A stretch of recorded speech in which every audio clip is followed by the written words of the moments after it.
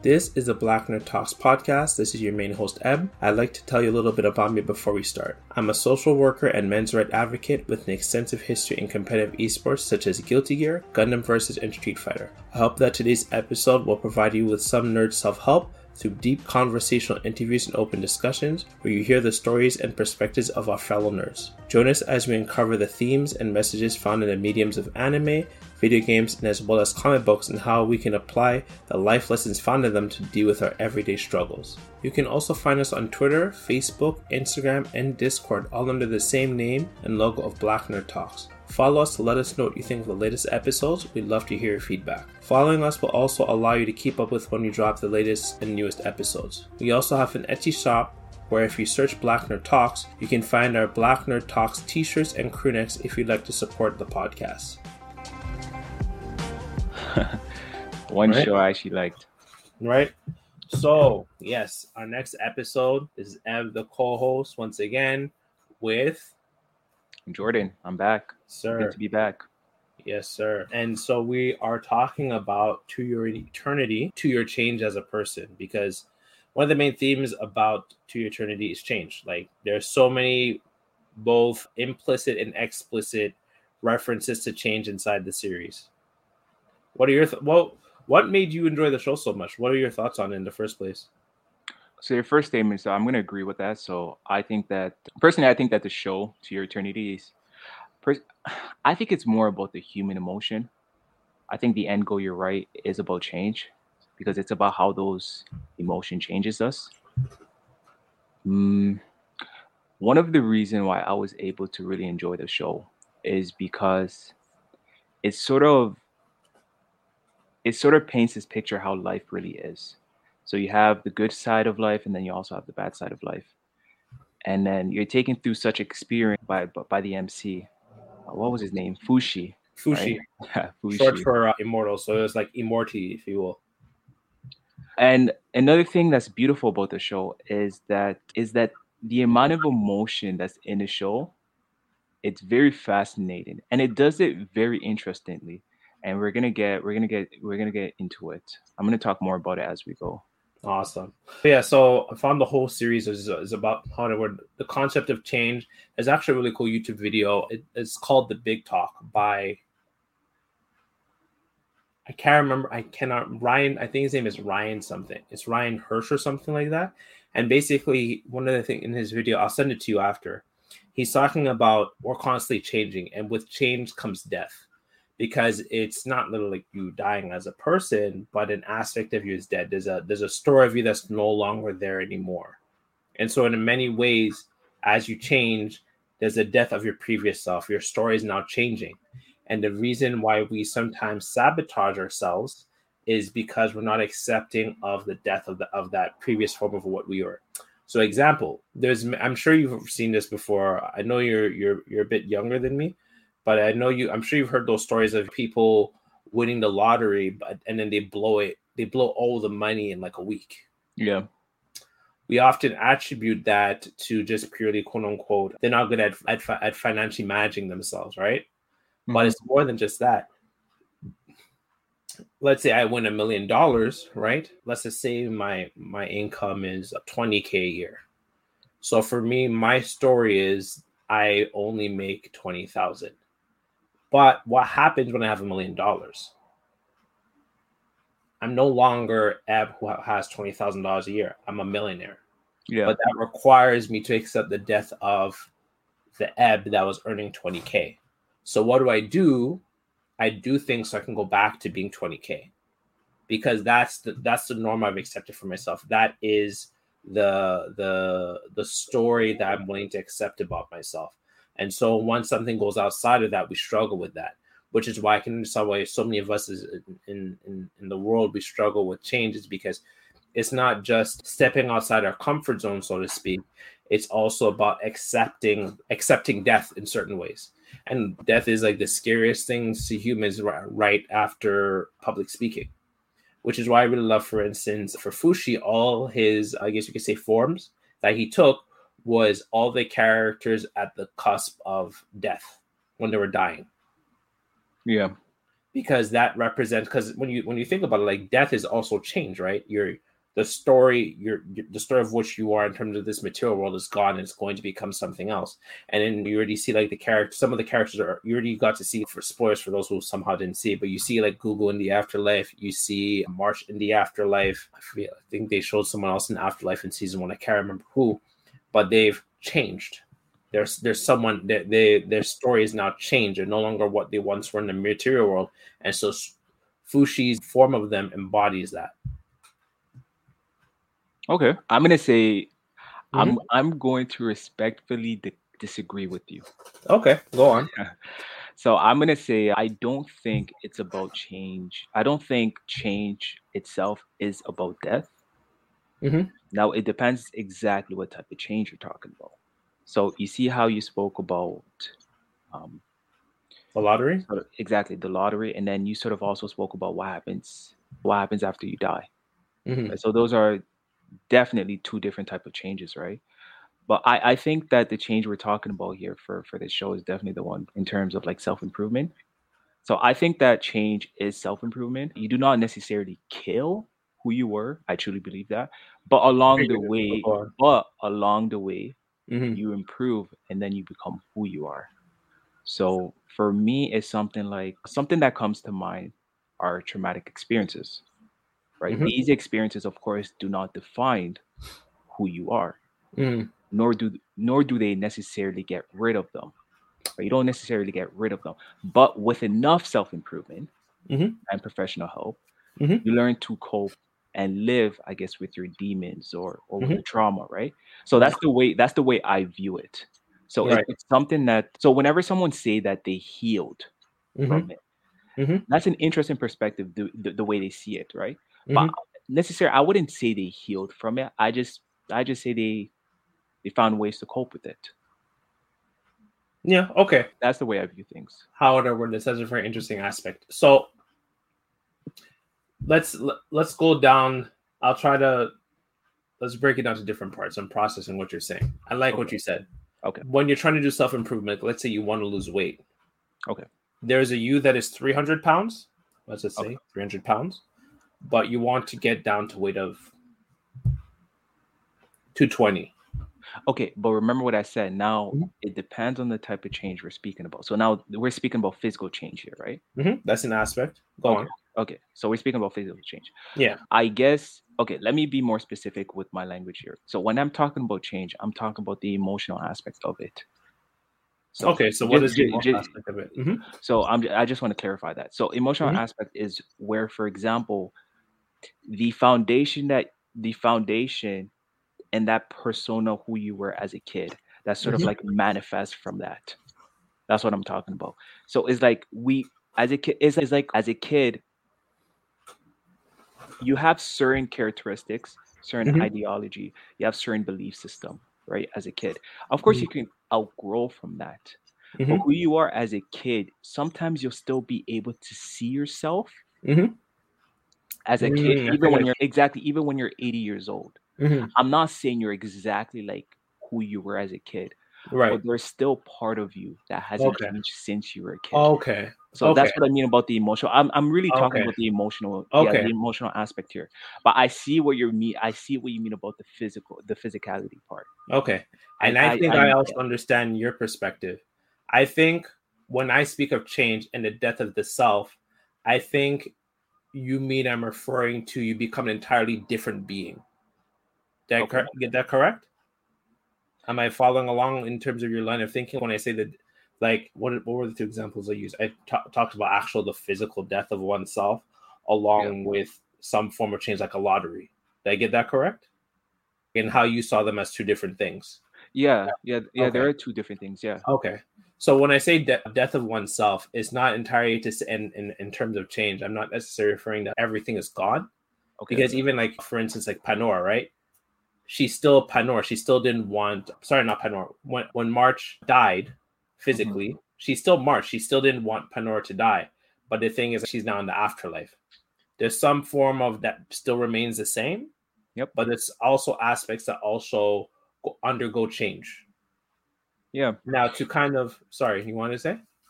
No, I was just gonna say one of the most beautiful thing about change is that it doesn't fundamentally change the foundation of who you are. Hmm. You see what I'm saying? What Hmm. it does is that that the part that wasn't healthy, In theory. or Hmm. yeah, the part that Change wasn't could also be healthy. bad too. Well, Yeah, it can. but yeah. Hmm. But the part that wasn't, I guess you can say, good, Hmm. it sort of like revamp that into something that's much more healthier for something that's much more healthier. So what do I mean by this? So let's take, for example, a traumatic experience. Yeah. So although you know who you are, but you have this traumatic experience that's sort of interfering with who you could be. So now you have to find a way to sort of Hmm. cope with this traumatic experience so that you can Hmm. go on living and become a Hmm. better version of yourself. Hmm. But the foundation of who you are is still there. You are still Jordan. You are So that's still what I Ed. mean. That's what I'm talking about. Okay. To become a better version. See Okay. the word version.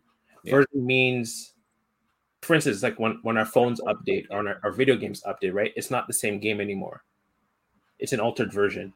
It's still the same. Like Guilty Gear, when it updated from 1.18 to 2.02, Yeah. it's still Guilty Gear, but the way the characters are functioning now has an alteration to it. It's no longer the same. Yep. That's what I mean by change, in the sense of you're not quite like, for me, like in terms of like my false allegation, being in abuse, right? I'm not the same Eb as I was 5 years ago. The core of me is still the same, but there's aspects of it that have also become something else, because it's what comes with change, which I like what you're saying. You have to, I think that's the best way of wording it. You have to merge the old, what you were, Hmm. with the new experience, and to synthesize the two to become something else. That's a good way to put it. Yeah. And so that's what I mean by like the death of self, because I can't stay the same after this traumatic experiences, right? Like these are two things. There's no way you can be the same after being like abused, right? Like you're no longer going to be the same person. You're not going to interact with people the same way. However, you also don't want like the experience over here on my right hand, you don't want that to define who you are, because that creates, I think we talked about it in, I think at least the last episode, in terms of Shield Hero, is victimhood, right? I'm just a victim. This bad thing happened. I don't think most people would want to be that. You want to be able to become something new from that experience. I've learned from the previous experience to become something new. And that's why I refer to like the death of oneself, which is hard, right? To merge, to synthesize two things. Like we both did the same undergrad, if I remember correctly. To synthesize ideas is not an easy thing. To take one thing and take another and put the two together, it's challenging, right? Yep. To Yep. and to make it make sense. And so that's the reason why I love that about the show, right? So like, to go back on the examples of the lottery, like let's say like I said, I'm 20K, right? My salary, I'm winning $1 million. To kind of go back on that example, Yep. an actual aspect of me as a person, I'm very frugal. Like I'm quite cheap with money, right? And now and I might be frugal because I'm only having 20K, right? But now I'm a millionaire. How do I merge the aspect of me being frugal with me being a millionaire? What does Yeah. that look like? And I don't think we quite deal with those things. We don't merge the two together. It's like, well, I don't have to be frugal anymore. Actually, there's nothing wrong with being frugal, but maybe you don't have to be as frugal. But once again, you have to merge the two ideas of you being frugal on one hand and you being a millionaire, and learning how to be frugal as a millionaire. You may not have to be frugal as a 20K earner anymore, but you have to learn how to be frugal as a millionaire. But what does that look like? That's a wholly different conversation, to have to once again merge the two ideas to become something new. The, once again, quote unquote, the death of oneself. That's where Yeah. the challenges come along. Just to understand that example very clearly. So, what do you mean by they change in terms of from 20K to a millionaire? How exactly do they change? In what aspect? Well, like for instance, like if you're only having 20K, you can buy a PS5, Okay. right? That's at least what, $600. Yeah. But now it's, hey, I'm a millionaire. I'm about to buy 10 PlayStation 5s just because I can. Okay. You can, right? Okay. You have well over $1 million. I'm gonna just buy 10 PlayStation 5. I'm gonna go buy like a Maserati. I'm gonna go buy a Porsche. I'm gonna go on to 3 trips in Dubai in a year because I can do that. But now you're not frugal as a millionaire. Now you're being extravagant as a millionaire. That's how you blow the money. That's how you find, like I said, those examples. They become $1 million. They win $1 million. They buy like 3 houses. They buy 4 cars.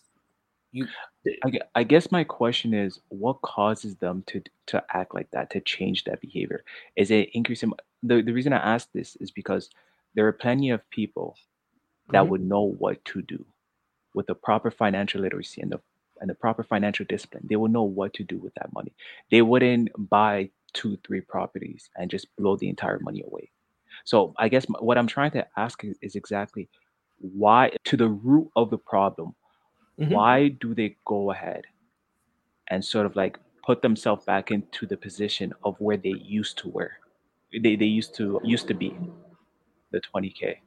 So they go from 20K to $1 million, but then back to 20K. Why is that the case? I guess is what I'm asking, on a fundamental root problem. Because they couldn't accept the new form of what they are. They couldn't accept the new aspect that's inserted to what they are. The same way as you'd have a struggle to synthesize your traumatic experience into your current self, or your previous current self, if you will, is the same aspect. I can't merge the two because the two can't coexist for me. So would you say it's a self-esteem issue? Absolutely. Without thinking too hard on it, I think there's more to it than that, but I would say it's a self-esteem issue. Okay. I would say something we all struggle with. I agree. It's a good topic. Good first topic. Absolutely. Yeah, so like that's the main thing I loved about the show. For instance, March, like that's the first thing I picked up about To Your Eternity. One aspect is her name is March. March is the first season of the year of change. It's the first month of spring. Spring is the death of one thing and the rebirth of another. Winter is now coming to an end, and plants which were previously dead are now blossoming and growing again. So that's one aspect that I saw of the show just right from the jump. Her name is March, and what is her greatest aspiration in life is the death of her current self to become something new, which is adulthood. She wants to be a mother, right? I want to become that. And funny enough, she did get to experience that, but it wasn't exactly, which goes into another aspect I would like to talk about on the show, hopefully in this conversation, which is to understand your blessings and the ways that they come in life. She didn't quite get to adulthood, but she got to experience motherhood before passing. By the way, I just also want to say, the show Savage, I know you and the other guy said don't get attached to characters. I definitely did. I was like, wait, March is dead? What do you mean? Wait, the one that blew me away, I didn't think Panora would die. I was like, what do you mean? I was like, wait, what? I thought the only good one was life. He was smiling when he was dying, and all of a sudden he was just dead. I was like, what? Like, the character straight up just gone. Gugu, I didn't expect him to die either. I was like, y'all gotta just ruin the love story. Wait, like, Gugu died? I'm joking. Don't even do that with me. Don't do that with me. Bro, I didn't see those ones coming. The ones that shocked me the most would probably be Panora and March. I was like, yo, what? Panora, the older sister, and March, the younger sister. I didn't expect those two to die, to be honest with you. I thought Panora was gonna die at the beginning, and then March took the arrow. So she's fine, right? She'll be okay. No, she's not. When she started like having the anime thing, when their eyes are closed and they start tearing up, lying in bed, I was like, yeah. One thing that's very interesting about March and her character development, although she did not experience adulthood, I would say that in terms of her maturity, she did. In terms of her emotional intelligence, she did. Because what she did in that show, like there's two instances in the show that demonstrates this. The first one was where she accepted sort of like her destiny as an offering.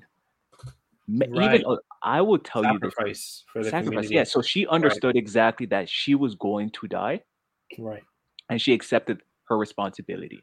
Right. Now that's very adult. That's a really good point. That's a really good point. She's very adult. And to add to your point, I think that's when her, figuratively speaking, her transition to adulthood began to happen, because it was when they were about to escape from jail with Panora and Pianora. I think I think it's Pioran. Pure. And Was that Pioran, the old lady? yeah, the old lady. Okay. And you remember, because Pandora wants to change her community, her society from worshiping the Oniguma, she was just like, here's a doll, so you don't think about me cutting a piece of the Oniguma. Mm-hmm. And you see how March knocked it away. And she's like, no, I'm not going to accept that, because that's what worked before, how to make March feel happy is to give her toys.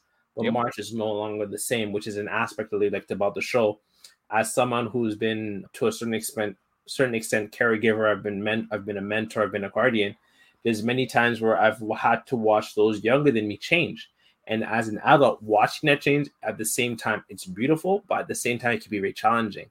Like, it's scary. Yeah, it is, right? To like my nephews, my sister's kids, just like I remember there was a point where like every 3 to 4 months I would go to, not to say there'd be 3 or 4 months gap between I see them, but I see them, I would say I'd see them once every 2 to 3 weeks. Mm-hmm. And within the gap of like every 3 months, the things that they want to do, enjoy, or talk about. So like they're now 6 and 5, but like they're a little bit more, I guess you could say, stable now, if you will, whatever that means, quote unquote stable, is that every 3 to 4 months, what they did, what they enjoyed, and how they express themselves linguistically was changing. And it was challenging for me to keep up, because the things that they would want to play initially wasn't the case anymore. Like once, like when they were babies, they just want to like crawl around. I'd pretend to crawl around with them. Then all of a sudden, 4 months later, they want to play with Transformers. Then a few months later, they're asking me like in-depth questions on how does Iron Man's nanotechnology work. I thought only the Wakandans. No, this is actually one of my nephews. He's like, how does Iron Man nanotechnology? Yeah, like I know you're starting to get into the Marvel stuff, but like he's wondering, how does Iron Man have nanotechnology? I thought only Wakandans have that, and I'm like, bro, like a year ago you're only crawling. How did we get here? That's a big change to constantly undergo with that. Like you're laughing, but it's crazy. And so experiencing that and trying to do things that like work with them before, it doesn't work. Those things that they did before doesn't work anymore because they've changed. What they were is gone. There's a core, as you said, that stays the same, but from the fundamental level, but holistically, it's a different person now. And now you have to learn to work with the fundamental old once again, and then synthesize it with the new version of themselves. And as children grow, it happens rapidly. I know you met Damien, and like before, I wouldn't have been able to bring Damien to the barbecue because he would have said something like severely inappropriate. But he's grown so much over the years that even I haven't realized how much he's grown. And that's just from the years of 15 to, I think he's turning 20 this year. It's huge for me to see how much he's grown as a young man. And so that's something that I've had to struggle with. Even like some of like the youth I've supported and seeing them working now, I feel like sometimes I have to tell them, don't do this, do that. But they've already figured that out. Because once again, what they were and what they are now is not necessarily the same. They've undergone the death of oneself, a change where the core is the same, but their experience of getting work training and having co-workers and being employed, they're no longer the same, I guess you could say, immature, irresponsible youth that they once were. And I've experienced it myself growing up, being half African, half Caribbean, or my parents thought I would do something, and I'm like, no. Like, for instance, like, I know you didn't wash the dishes. Actually, yeah, I washed the dishes this afternoon. Yeah. I'm sure you've experienced that too, where your mom is expecting you to do one thing, and why would I do that? I don't do those things anymore. But it's hard for them to accept the new change, or even just understanding how to interact with you as an adult. Like for our parents, they always see us as their kids, which it can be challenging as a child, as offspring, if you will, for a parent to constantly see you as a child. But the thing is, it may be also hard for them to accept the change that's happening with you. Have someone look after someone that's much younger than you, and you will understand how it can be challenging for your parents to understand how you're changing as an adult.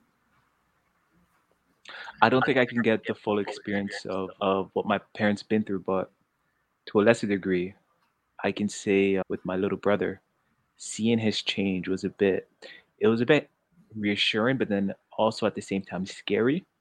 Okay. Only because the reason it was scary is because here you have a little brother who was always following you around, always asking you. So you're guiding him to a point where he doesn't need you anymore. right? So you sort of felt empty, right? Because you're so reliant on that. Reliant on being relied upon. Exactly. And even as a man, sometimes we want to be relied on. Sometimes, Naturally so. Yeah, to be naturally needed. so, Right. to be needed. Yeah, we like to feel needed sometimes, and to know that we can do something towards that. Right. Right. So that was taken away from me. Actually, it wasn't taken away from me, like someone stole it, but it sort of like morphed into a different relationship that Mhm. that we have. So I have to find a way to change my relationship with my little brother. And of course, any change is scary because you don't know exactly what that can be. You don't know what's like on it. That's the reason why I refer to death. By the way, just wanted to kind of insert that part Yeah. because when it comes to change, we don't know what's like on the other side. Yeah. That's the reason why death is scary, right? Like I personally feel like if we knew what was exactly on the other side, like Yeah. we pray to hope to know what's on the other side. But if we knew, like, if I open this door right now or open these blinds, I know exactly what's outside, we wouldn't have the same fear of death. But because we don't know. But yes, go on. Yeah. And then the second part is reassuring.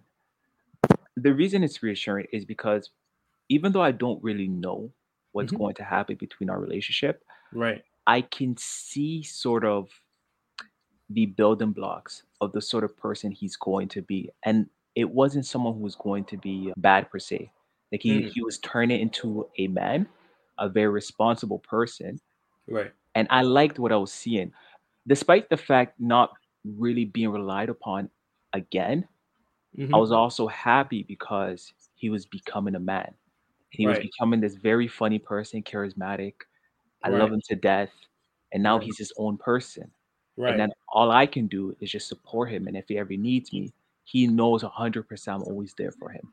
Right. So that's what I mean by reassurance. And I'm very happy to see his growth. How can I relate this to your eternity? One of the things that made me fall in love with March Mhm. was when she took that arrow, like you mentioned. Right. The reason why I fell in love with that is because not only did she not hesitate, but it showed a high level of bravery, courage, and strength to even be able to do that. Right? She was told by the old lady, I forget what was her name again? Pioran. Fioran. So she was told by her, "What, go way over there is too dangerous." So she understood exactly the environment she was in, but she said, "You know what? No, my family needs me. My community needs me.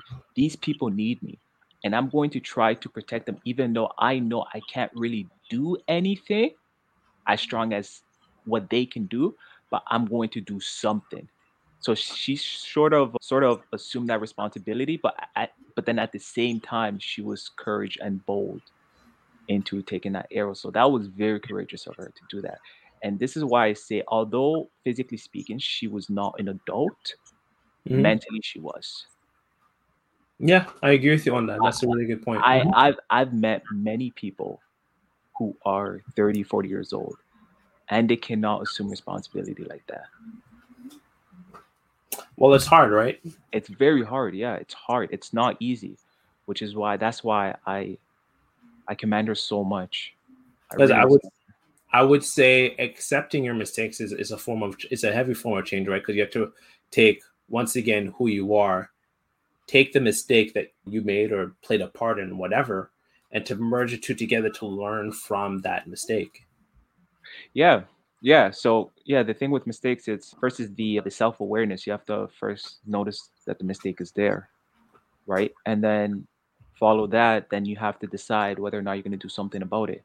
And this is where it's the hardest part, right? Because sometimes people don't want to do the work. People don't want to put in time. People don't want to take that time to even reflect on it. And all of this is not going to be solved overnight, which is why it's very hard to do such a thing, which is why a lot of people, even though they acknowledge, no, they're self-aware of the problem, they try to find fault in sort of how they can deny that they are aware of it. Does that make sense? Yeah, I agree with you on that. Denial. Yeah, so they're denial of their problems. And because it's easy, right? It's easy to do that. I can just say, well, I know something is wrong with me, but let me just deny this because I don't want to I don't want to do the work. I don't want to be I don't want to be responsible for this because I know there's a lot of work that needs to be done in order to heal from this. And that's a lot of work, right? That's why I love the Persona series, the video game series, because one of the main things is that they force you to take a look at yourself, to rip off your mask, or to put glasses on to see the truth about you, yourself, and society. And that's heavy, right? And that's what makes the character stronger, is because they decide to take those heavy look at themselves. In Persona 5, they rip off their mask of who they pretend to be, that society tells them to be. And in Persona 4, they put on glasses to be able to see through the false narratives and the false pretense that they see in society. Yep. Yeah, I love the series for that. That's scary. Imagine having a glasses where you get to see all the ugliness of the world. Right? I'm pretty sure you wouldn't want to see that. I'm pretty sure that's scary. But then you also see the good in others too, right? You can also see fundamentally how good someone is too. Okay, that's interesting. That's an interesting concept. Yeah, the world is not so ugly. I mean, they say it all the time in Attack on Titan, right? The world is a savage and vicious place, but it's also beautiful at the same time.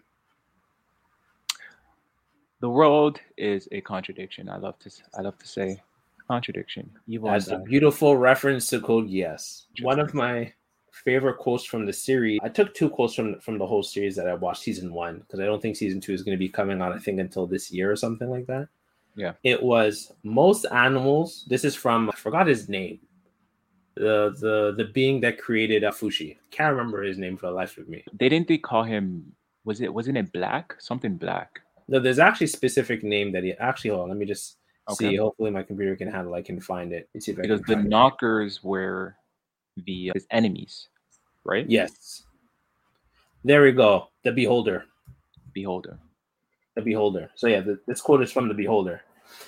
Most animals cannot choose their environment. Therefore, in order to adapt, they need to change themselves. For humans, especially, such changes are preceded by emotions. I wanted to ask you, before I speak on that, I want to know if you had any thoughts on that. Like, you know what? I'll give my examples and maybe jog your mind. So I thought back on my first big job here, moving to Toronto when I came here. And I thought of quite a few examples, but one of my biggest jobs in coming into Toronto that I worked for 3 years, I think that's the longest I've stayed anywhere. To be honest with you, I've never stayed anywhere more than 1.5 years. The reason I left, and this was doing community work, it was one of my bigger jobs doing community work. One of the reasons I left is because, and I really want to emphasize this word, I felt like I was being underappreciated. Okay. I felt undervalued. And so that's the reason I left. But the change really came when I refused to go back, because they asked me to come back, I think. This is the job I was holding when I got falsely accused. And like my position changed because of that, from the community center I was working into more of an admin role.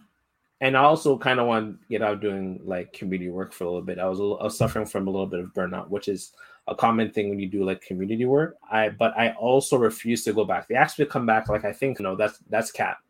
I think they asked me to come back 5 to 10 times. And I refused every time. I even got emails. Only now they stopped emailing me because my employee number is like gone now, because I just refused to go back. And the reason I refused to go back is because I felt underappreciated until I left. Mm-hmm. And the reason they are asking me back, because I think like within the first month, one of the youth that I work with, he got into an altercation with one of the staff and pushed her. So assaulting a staff member. The youth, if I remember correctly, they were also like seeing, because there was a PlayStation 4 at the community center. They stole the PlayStation 4. They were stealing the remotes. They were stealing the video games. One of the youth actually said, Solomon, he was the one who said, the reason that they were stealing stuff is because like I was the main person that was respected. Yeah, they did not accept the authority over there. You were sort of like the authority they respected. Which is also a problematic thing in its own way, because like I shouldn't be the only thing, but that goes into wanting to be the most important person, the most valuable person, which is, for me, like, if you really want to, this is a side conversation that maybe we'll talk about in a different episode. probably more along the lines of Naruto in the future. But real legacy and real change comes when you're not needed to continue the change. I When agree. what you build lasts after you and doesn't need you, that's when you've actually implemented real change. When it needs you to sustain the change or to sustain the system or whatever it is, that means it's not properly implemented. A great example I was talking to Deb about, it was, I don't know if you remember the story from like a few years ago, but there was like a Russian billionaire that was like killed, and he was involved with like like he was a billionaire, and like one of his companies after he died, because like he didn't really create a new successor for it, it was started to flounder like not that long after he passed away.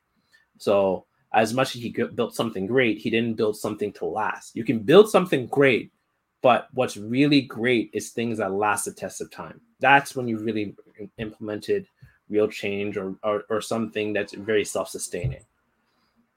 But yeah, so because I wasn't there and I didn't really build something to last, like that's also on me. It floundered once I was gone, and that's when they were starting to ask for me back. But I refused to go back. And it's not because I was spiteful of my previous employer or anything, but similar to, and I wanted to tie it to him, to Gugu, when his brother Shin came back to him after suffering from his gambling and alcohol addiction. It's not that he hated Shin as much as he had like his own resentment. I had my own resentment towards where I was working before, but it's also an appreciation of what you have now. So by then, when they were asking me to come back, I already moved on to another job, and it was a much more stable job. It was a more stable income. There was actually people I had to work with that actually like worked and actually did things, and I wasn't like the sole MVP player all the time. And because of that, and also being able to provide a little bit more for like Deb and I stayed there, and I refused to go back because of that. And even like one of my mentors asked me, do you want to go back to where you worked, or at least take up some shifts there, maybe work a little bit part-time? And I had to ask myself, the only thing that made it enjoyable was the youth I was working with, but the entire work environment, I didn't enjoy it.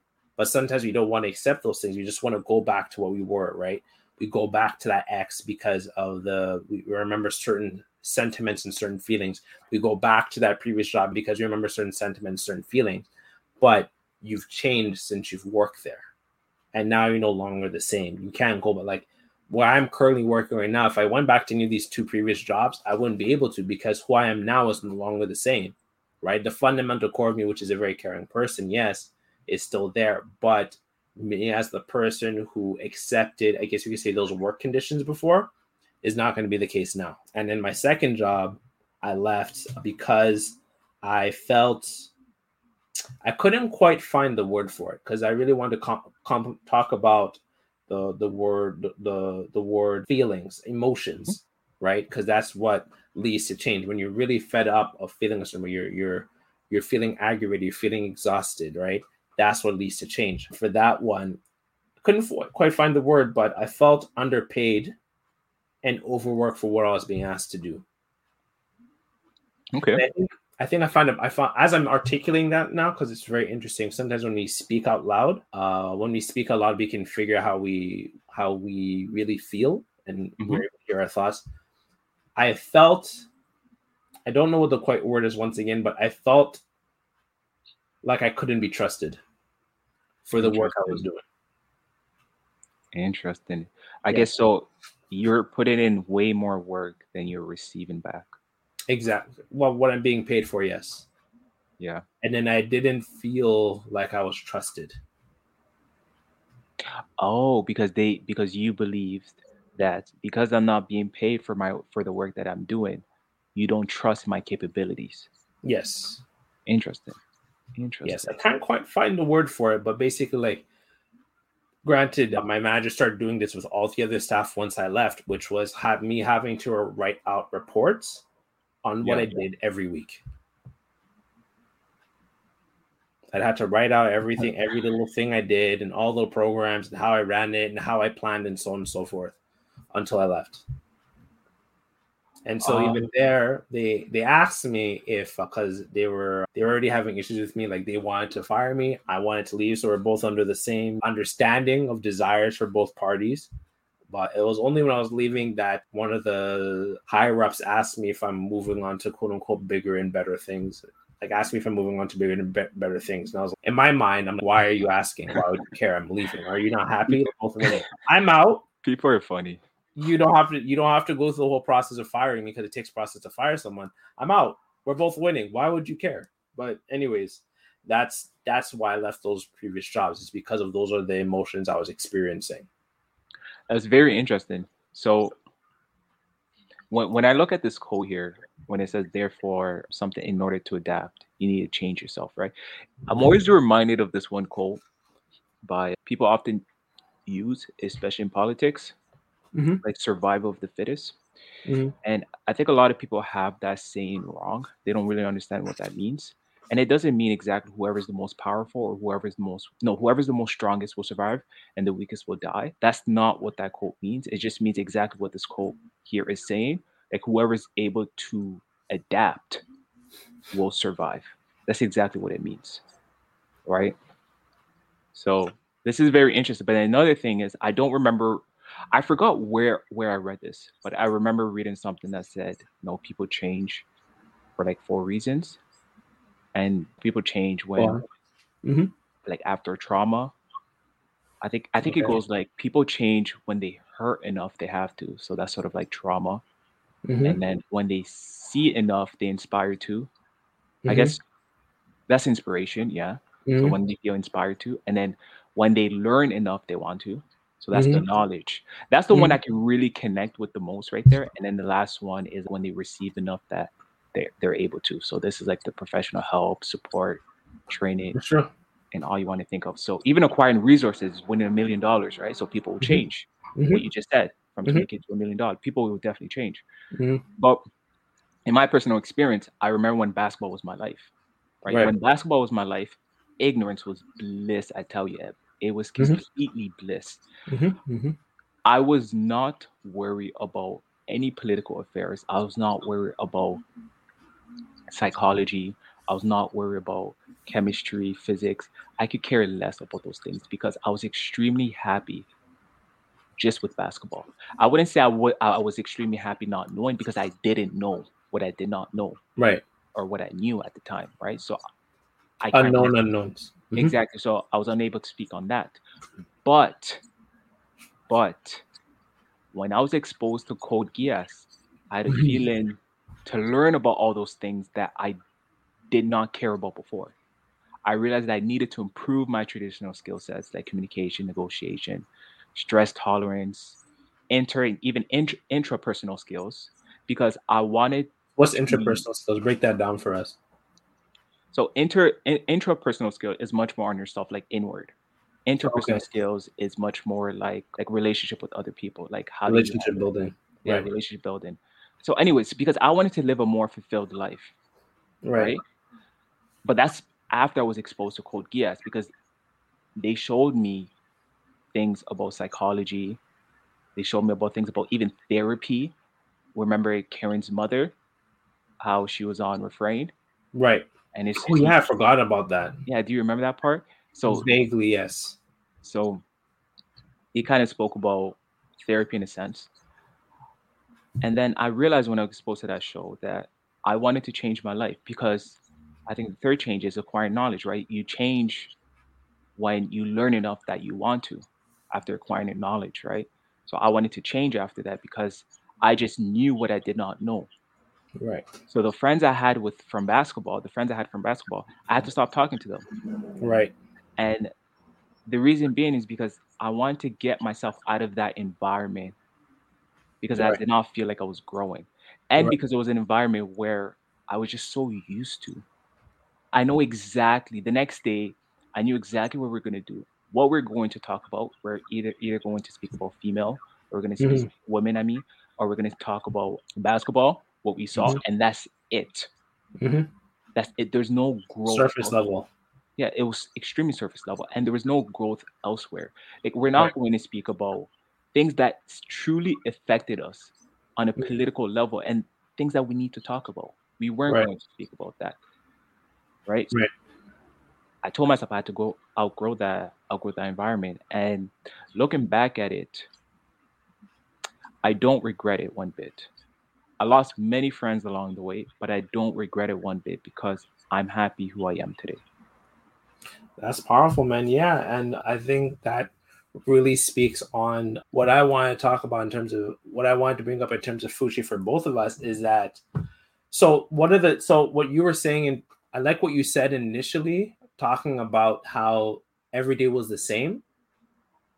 Yeah. And it makes me think of, this makes me think of two different things. So one is, so I don't know if you remember, but there was a point where Fushi was in Gugu's village for a very long time. I think they were staying there for like about 4 years. And as much as like the Beholder had like some points when it came to this, he was saying you need to leave because you won't grow if you stay. Mm-hmm. You won't stay in terms of this very sedentary lifestyle. And I really thought that was interesting because it makes me think of you in terms of what you're saying, that you knew every day it was going to be the same thing, in which is the beholder, the creator of Fushi, felt that that's a waste of time, right? To truly grow, to be nomadic, to constantly go from, I guess you'd say, group to group, city to city, to constantly, how would I look at not constantly undergo change, but actively pursue change, whatever that would look like.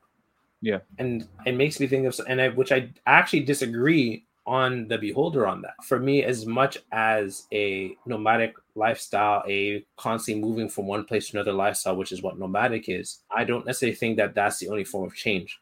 I think also change also comes with fine tuning yourself. And I actually want to speak on that. For me, we're both like athletes in different forms. I'm not a real physical athlete like yourself, but I do esports, right? Guilty Gear, compete in fighting games. Mm-hmm. And I was watching a video by this guy, Sajam. He was saying how to see how much you've grown as a player. In other words, change as a player. And we don't realize how much we've changed over time. And sometimes when we're doing something every day, it allows us to fine tune those skills, which is a form of change. But it's just that it's very, to use your words, it's very much on a micro level. Yep. So for instance, as much as every day was the same, I'd also argue that your basketball skills were being fine-tuned every day, one step at a time. Like if I were to compare you when you were in grade 9 to when you were in grade 11, the way that you played basketball, yes, in terms of physicality changed, but it means in terms of skill level and knowledge of the game, it's two different levels. Like if I put you in terms of your size with your grade 9 level basketball skills versus your grade 12, even right now, or you're in your 20s, your basketball skills, yes, you're not actively like on the team or anything or on the league, but your skills and knowledge of the game is on a whole different level. Yeah. I've played fighting games enough to know how to be able to like gauge my own level of change and growth as a player. But I know if I were to watch, I know right now, if I were to go on my YouTube channel and watch my old tournament play, I would be disgusted with myself right now. I'd be like, bro, you did that? In that situation, do you even know how to play this game? Why would you do that? Why would you run up like that? Why would you go for a grab? Why did you press kick instead of punch? Like, what are you doing? Did you play this game before, bro? That's exactly how I look at myself versus how I play now. It's whole different tier, right? Because we all just started in the game. Even in terms of my tournament placement. So in the first online tournament I did, I think I got like 27th out of like 10,000 people. Okay. One could say that's pretty good. But then the second one I did, I got like 9th out of 1,000. No, I got 11th out of 1,000. Then I got 10th out of 1,000. Then I got 7th, and then I got 9th out of like all well over people that are registered for the tournament, like over 1,000 players. And you are a gamer, huh? Yeah, I'm out here. You're out here. Yeah, I'm actually out here. I always saw how much I was improving just from watching and just from like going to tournaments. But the first tournament when I got like 26 or whatever, I haven't done a tournament in a while. I just started playing this new version of Guilty Gear that came out like a month ago. So I didn't know none of us knew, none of the people in the tournament, obviously some better than others, that naturally happens, right? None of us really know what we're doing. But if I were to compare myself now, I'm leagues above how I used to play, but it required me to constantly do the same thing over and over in a very sedentary fashion. If I was nomadic and I was just literally going from game genre to game genre to game genre, one could argue I would be overall a better gamer. But in terms of a competitor in Guilty Gear in this case, it wouldn't be as fine-tuned. You, Jordan, could have gone from one sport to one sport to one sport. I think I would argue it would make you overall a better athlete, but it wouldn't have necessarily meant you're a really good basketball player, because to really excel at basketball, you've had to really fine tune those particular basketball skills to be able to pivot, to be able to lay up, to be able to actually make a 3-pointer, right? To be able to have the right court vision, to make sure to have the best decision making when it comes to court movement, when it comes to passing the ball, when it comes to being a team player. That requires very particular skill set that wouldn't necessarily, for instance, translate into boxing. You don't need to be a team player when it comes to boxing. It's a one-on-one sport. No, yeah, you're right. I remember when I took up chess. I think I was in high school. You never told me that. Mm-hmm. Yeah, so I took up chess. The reason I took up chess is because I wanted to really be able to think deeply of what I'm saying. Right. And be able to express that like effectively. Right. So up until now, I think I played about over 20,000 games of chess. Wow. So that's a lot of chess. I think I've spent over more than 2 days on that app. Oh, you're playing on the app. Okay. Like a total. And I've actually done tournaments. Play each other. Mm-hmm. And then, he's good at chess? Yeah, he's about that chess life. Like, you guys, that's the reason I was trying to get him to watch Code Geass. This is literally your show. Like, he teaches chess to youth. Oh, did he tell you? Did he tell you? Did he tell you his ratings? No, I don't know about that. But I think you guys would probably enjoy a good chess game. Maybe we might do a live stream. Like, wow, high level anime chess. We can even do the classes and stuff. Go on. Mm-hmm. Yeah. So what I was saying was, so I agree exactly what you're saying in taking up another sport, because even though people make the argument that chess is not really a sport, other people are saying that it is, right? Because it involves a lot of your mental. But when I was playing chess, despite the fact that I played over 20,000 games, and despite the fact I even played in tournaments. Oh, okay. Right. I did tournaments, and I think I was on like 70%. Yeah, I think my winning percentage is like 70% or something like that. I've only lost once. But then again, I only played like not more than 10 games. Probably 10. But I lost one. So that's about 90%. But even so, my chess skills is just not to par with my ball skills, because I just spent way more time playing basketball than I did playing chess. There you go. It's very much like that's a very good point that you said. Yeah, because as much as the Beholder was right that Fushi was losing his ability to transform and effectively use his transformations really well, which you saw in his fight versus the Knocker, the Stone Knocker, but his ability to express himself and to plan in that fight and to work in tandem with Gugu has significantly improved. Yeah. And you saw how and even during his downtimes with Pioran, right? He really developed his ability to write, to listen, to speak, to understand, to have a sense of self and a sense of existential self. It significantly improved during those calm times. So calm times are not necessarily a bad thing, because I feel like with shows like this and conversations like this, there's always this need to constantly be on this sort of proverbial, this non-existent hustle to constantly undergo change and to constantly revamp things. But that may not be the change you need, and it may be something that just requires incremental fine-tuning skills. The same way, like I said, Fushi was working on his linguistic thinking, his linguistic, written, and critical thinking skills. Like that's what, and because I mean, he had to critically think to develop a sense of self. It only came from being in these downtimes and really, because you remember he even said, I really want to work on my speaking skills. I really want to learn how to write. He said that in the show. And then that's what caused PR and others to really help him fine tune those skills. But only comes with those calm times. In those 4 years when he was in the village, yes, he lost certain skills, but he also gained others that were very fine tuned, which he was able to carry on into Jabandan Island, the island of criminals. Yep. If he didn't have those skills, he wouldn't have been able to help Pioran, right? Yep. And this is why learning how to speak and think and then communicating that effectively is such a superpower. And I think that's a lost art of today, because many people, whenever, especially around people my age, whenever you try to communicate with them, I'm not going to cite any names, but whenever I try to communicate with a certain person, it's very hard to get my idea across, is because what they tend to do is they grab a certain word and then they take that word and then they sort of conclude. Run with it. Yeah, they run with it and they conclude, oh, so this is what you're saying. But then they miss on The everything whole else I was saying. subject. Exactly.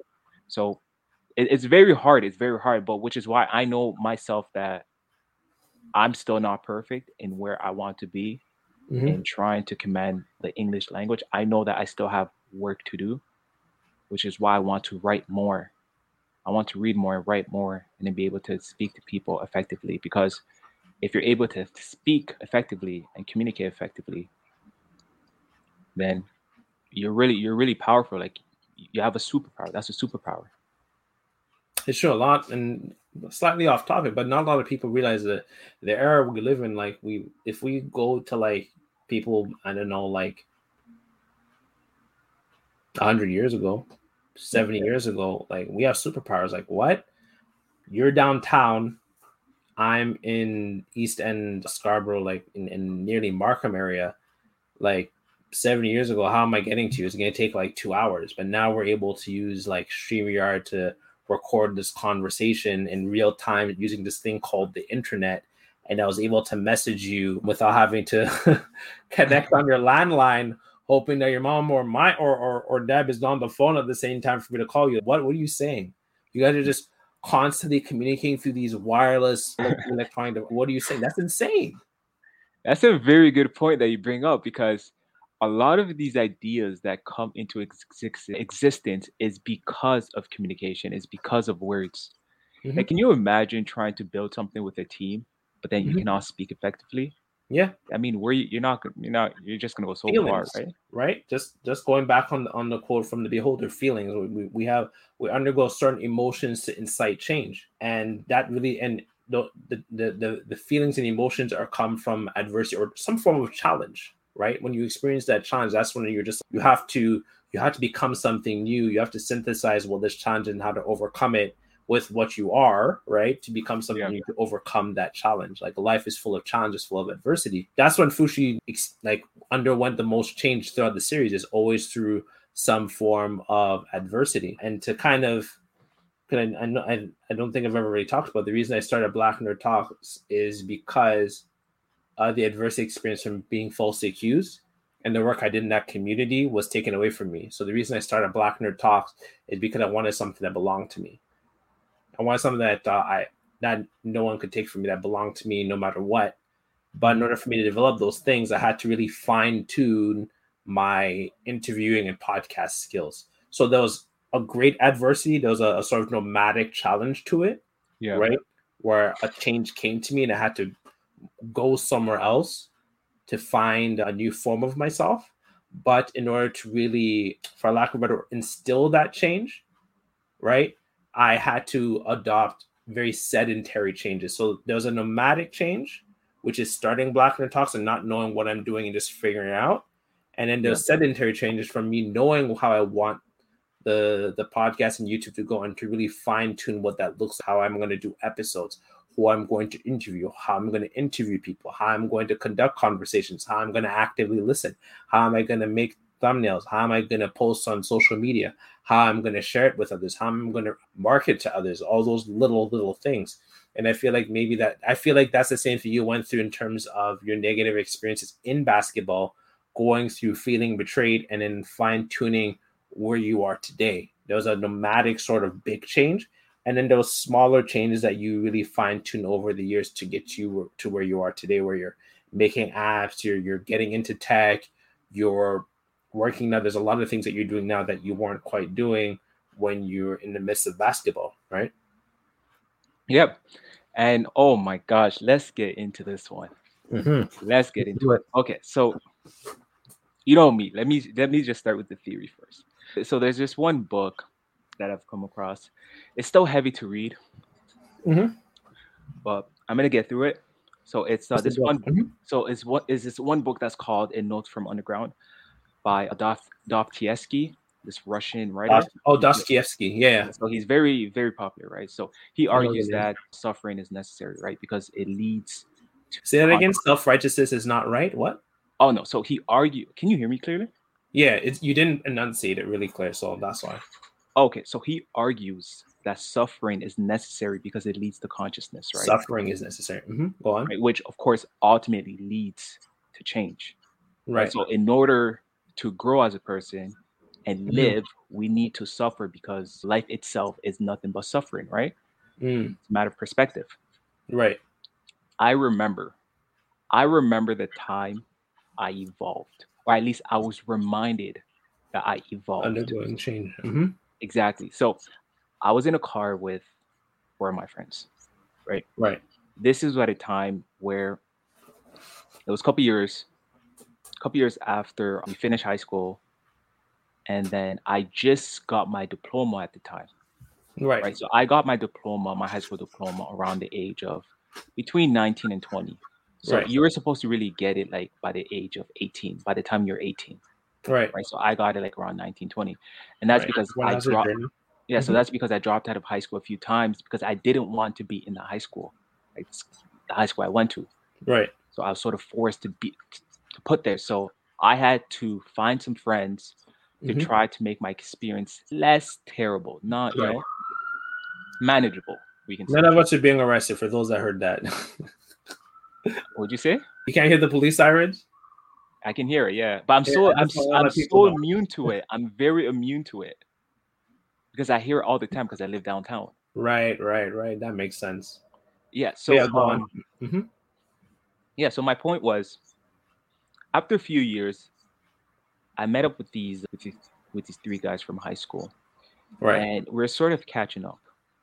And then I was just in the car. I was very quiet. Remember, in high school, I was very outgoing. I had basketball. I had everything you could possibly think of. I had the fame. Like I had everything Right. you could possibly think of.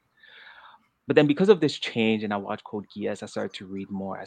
I wanted to understand the world more because I still feel like I don't understand. And I still don't understand the world. But I'm still reading, trying to improve myself. I became much more quiet and more towards more in my thoughts. Right. Right. So here I am. I'm chilling with these people. And I'm just looking out the window. And these guys are having a conversation. And then this one guy comes out and says, "Jordan, how you been?" "I'm good." "I've been fine. Thank you for asking." I said, "How you've been?" So he noticed how chill I was. And then he said, "Why are you so quiet?" I said, "Because I'm listening to you guys speak. You guys are speaking. I'm just listening." And then I remember the turn. I didn't understand then, but when I got home, it all made sense to me. There's a switch in attitude. He was, "Who do you think you are now?" My mouth He was said quiet. that? He said that. Who do you think Okay. you are now? Did you even finish high school? Because they don't know anything about my life. I'm not Right. updated with these people, right? Right. So they said, "You probably didn't even finish high school. What are you doing with your life? Are you Right. even productive? Are you even up to something?" And you know what's so funny? I was just quiet. He just kept talking. Everyone else was quiet because where did this come from? Where did this bitterness, this anger come from? Right. Right when he was speaking. And I was just listening. I'm just, wow, that's interesting. Is this how he felt about me all this time? And this is what I'm thinking, right? Right. I mean, is this how he felt about me? That's so cool. And in my mind, I found it so amusing, but I'm quiet. So when you're quiet, people think that like you're giving in to the bully, but I'm not. Like I was finding this so amusing. This is so interesting. Right. And then what happened was I said, "Okay, you know what?" I told him I gotta go. I can clearly see something is wrong here. I don't know Right. I don't know what I'm doing, but I'm gonna see you guys later. I'm gonna go home. I'm gonna probably make something to eat. I'll catch up with you guys later. I went home and I reflected on exactly what he was saying. And exactly what he taught me was everything he was saying, it was seriously a reflection of himself. Everything. I've come to find out that he didn't even do higher education, a friend told me. So he just has the high school diploma. He lost a lot of money. He's been having problem with a significant other. So it was all making sense to me. Right. But before someone even told me all of that, I knew usually when people speak like that with such conviction and hatred, Right. it's often 9 out of 10 it's a reflection of how they feel towards themselves. Right. And I truly believe that. And then I remember I got home, I'm wow, I changed. This How is so? nice. How so? Why you would have gotten upset with if someone spoke to you like that in the past? Absolutely. I would have been so defensive. I would have tried to match their energy, fight fire with fire. I would have been like, "What are you talking about? What are you doing?" I would have tried to attack back, but I was just quiet. I just started to really understand. So it's like usually when people speak the most, that's when they mess up along the way. So I'm okay, cool. That's cool. And then afterwards, and this is how I know I changed. He messaged me like a Mhm. month later, and he sends me this huge paragraph. And this is not the type of person to do this. He sends me this huge paragraph. I'm sorry, I did this, I said this, I did that. This is not me. I hope you're good. I'm going through some tough time. And I'm just like, oh, you see, everything comes to life, right? Facts, facts. Wow. But that's when I realized I changed, though. That's when I realized because I would be so defensive and I would be extremely emotional Mm. when I was attacked like that. So why didn't you, for lack of a better word, why didn't you wake up and choose violence? What kept you from going that route? The reason, okay, so the reason being is because when he was speaking like that, I whenever I speak, my mind runs so fast. So it's like hard for me to pick words, like certain things I want to say, right? Right. But I know what I have to do because I'm thinking so fast. Like I have so many scenarios just planned out in my head. Right. So when he was speaking like this, I said to myself, okay, if I was to respond to him, what the hell am I gaining? I'm Facts. absolutely You're thinking ahead gaining in terms of nothing. outcomes. Right.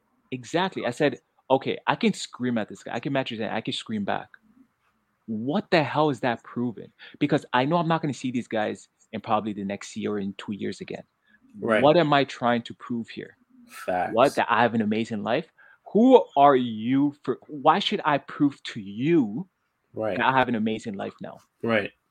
You see what I'm trying to say? Like, Yep. why should I prove to anyone that I have an amazing life now? Yep. I'm not gonna prove to you because if anything, if I have to prove something to you, then personally, I would see that as a self-esteem issue on my Yep. side. So that's exactly why I didn't try to match fire with fire because I told myself I don't have to prove anything to you. And plus, if I was to speak from an emotional standpoint, then there's a sort of like lack of emotional intelligence right there. Lack of self-control. Also, self control. Yeah, that's tied with that. There's a lack of self control, and that really people words can control me. Think Mm. about that for a second. If someone can get you agitated, I mean, their words, people's words can control you. Mm. And the last thing I want to feel is controlled. Right. Exactly. Yeah. Okay. Okay. That's beautiful. That's beautiful. Words control you. I can't have words control me. What does that mean? Could you break that down? Okay. So someone who has manipulators, narcissists, these people understand that words are powerful, Mm-hmm. right? If they can understand what ticks you, what gets you mad, Mm-hmm. one of the things they can do is they can purposely get you mad in order to get Trigger. what they want. Exactly. So I'll give you a good example. I was watching this one interview with Andrew Tate and this one beautiful woman. He did a podcast. It was Is it the Jordan Oh, is it the date one or is it the one where it he's was the talking date to? one. Okay. It was Yeah. the date one, and this is a perfect example for any listeners listening right now. Right. So in the monologue when he's speaking to the camera on sort of like his outtake on the date, one of the things he says is this: he's I am purposely being arrogant. He says this. He's Mm. purposely doing this to get a reaction out of her. Because Mm. if I can do that, then I know she won't be able to think rationally. Because if you're high in emotion, if you're too emotional, it's very hard for you to come back down and try to reason with that Mm. emotion, right? Because now you're just thinking emotion senses. Mm. You're reacting. You're not processing. You're not critically thinking. Right. Exactly. So that's one good example right there. And throughout the entire he was just reacting. Even though she was saying sense, it doesn't matter. Like you can say something that's extremely logical, but if Mm. you're reacting with too much emotion, what Right. you're saying is not gonna look credible anymore. Right. So that's exactly what she was doing, right? She was reacting to his arrogance and he was purposely doing that. So that's what I mean by control with words. And that's just one example. On a day-to-day basis, it happens all the time. You just have to try to recognize that. Like literally sit down with yourself think to yourself, why is this triggering me? What they say, what they're saying. Think about that critically, and then That's right. try to find ways how certain words. I'm not saying just be emotionless, have no emotion, but try Right. to understand exactly why certain things bug you. Self-awareness, stepping away from your emotions, not being your thoughts, but Yeah. actually being able to look at your thoughts. And I would say the most powerful individual is someone who can understand that and process those emotions. Right? I'm Right. not saying just understand that and don't understand the emotion, just be heartless. No, I'm saying understand exactly what ticks you, process that emotion, because that's the most important part. Right. Like whether that's sadness, whether you process information by being sad, listen to sad music, or whatever the case may be, process that emotion and Right. then find a way to deal with that. Right. Okay. I think that's a great way. That makes me think of Gugu, Okay. to be honest with you, because he became his thoughts. At least when he was, I think he's 11 at the beginning of the show. And I think by the time he passed away, he's like 14, 15. I think, 14, 15, I'd argue. Because, no, he's probably 16, 17. I think he's older than the girl. And Reen, the girl, turned 16 the day that he died. So, yeah, he's probably, I'd say 16, 17. And so when he liked her, he got his face mashed up and thing from saving her from the log. He saw himself as he thought he was a monster, and so he decided to refer to himself as such. He became his thoughts. He's like this resentful, disgusting monster with how everyone is treating him. So therefore, he's a monster. Therefore, he's undeserving to be happy, which led to him self-sabotaging his relationship with Reen until she's, hey, you're the one who's been protecting me all this time, which he didn't quite want to admit because he felt undeserving of her. He was too grotesque. He was too ugly. Well, yes, his face is damaged, but that's not the only thing that defines who you are. But he let those thoughts determine who he is. Processing that one, eh? Oh no. I'm letting you speak. I'm letting you finish. Oh yeah. Well, I don't know if you want to say anything on that, but I really love that about Gugu, in a sense of he let his adversities determine who he is. But it was only later, after building a relationship with Fushi and seeing how Fushi used his struggles to constantly redefine himself, literally transforming, literally changing into other people, that he was able to really realize the strength of that, and even learning to, how would I word it, use life's shortcomings to his own advantage. So, for instance, part of his stomach was replaced with alcohol, so he was kind of, funny enough, alcohol dependent. But he turned that into the ability to spit fire, which saved Fushi later on. And that's personally, that anime logic right there. Right? It was ridiculous, but it's a great analogy, but it's ridiculous. Like, what do you mean you're shooting fire? That makes no sense. How do you not yourself catch on fire? But I thought that was a great example because it makes me think of myself. Once again, we're not being arrested, everybody. This is police background sounds go by. Maybe I might leave that one out. Maybe we'll keep it. We'll see. This is the give and take you get for living downtown.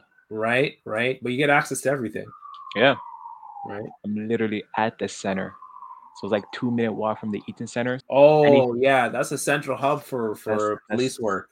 So yeah, that's a central hub. So everything. I have like 51 division up there, and I think there's another division near around, I think it's close to Spadina, and then you have another one close to Parliament. Okay. Wow. Okay. So it's near everything.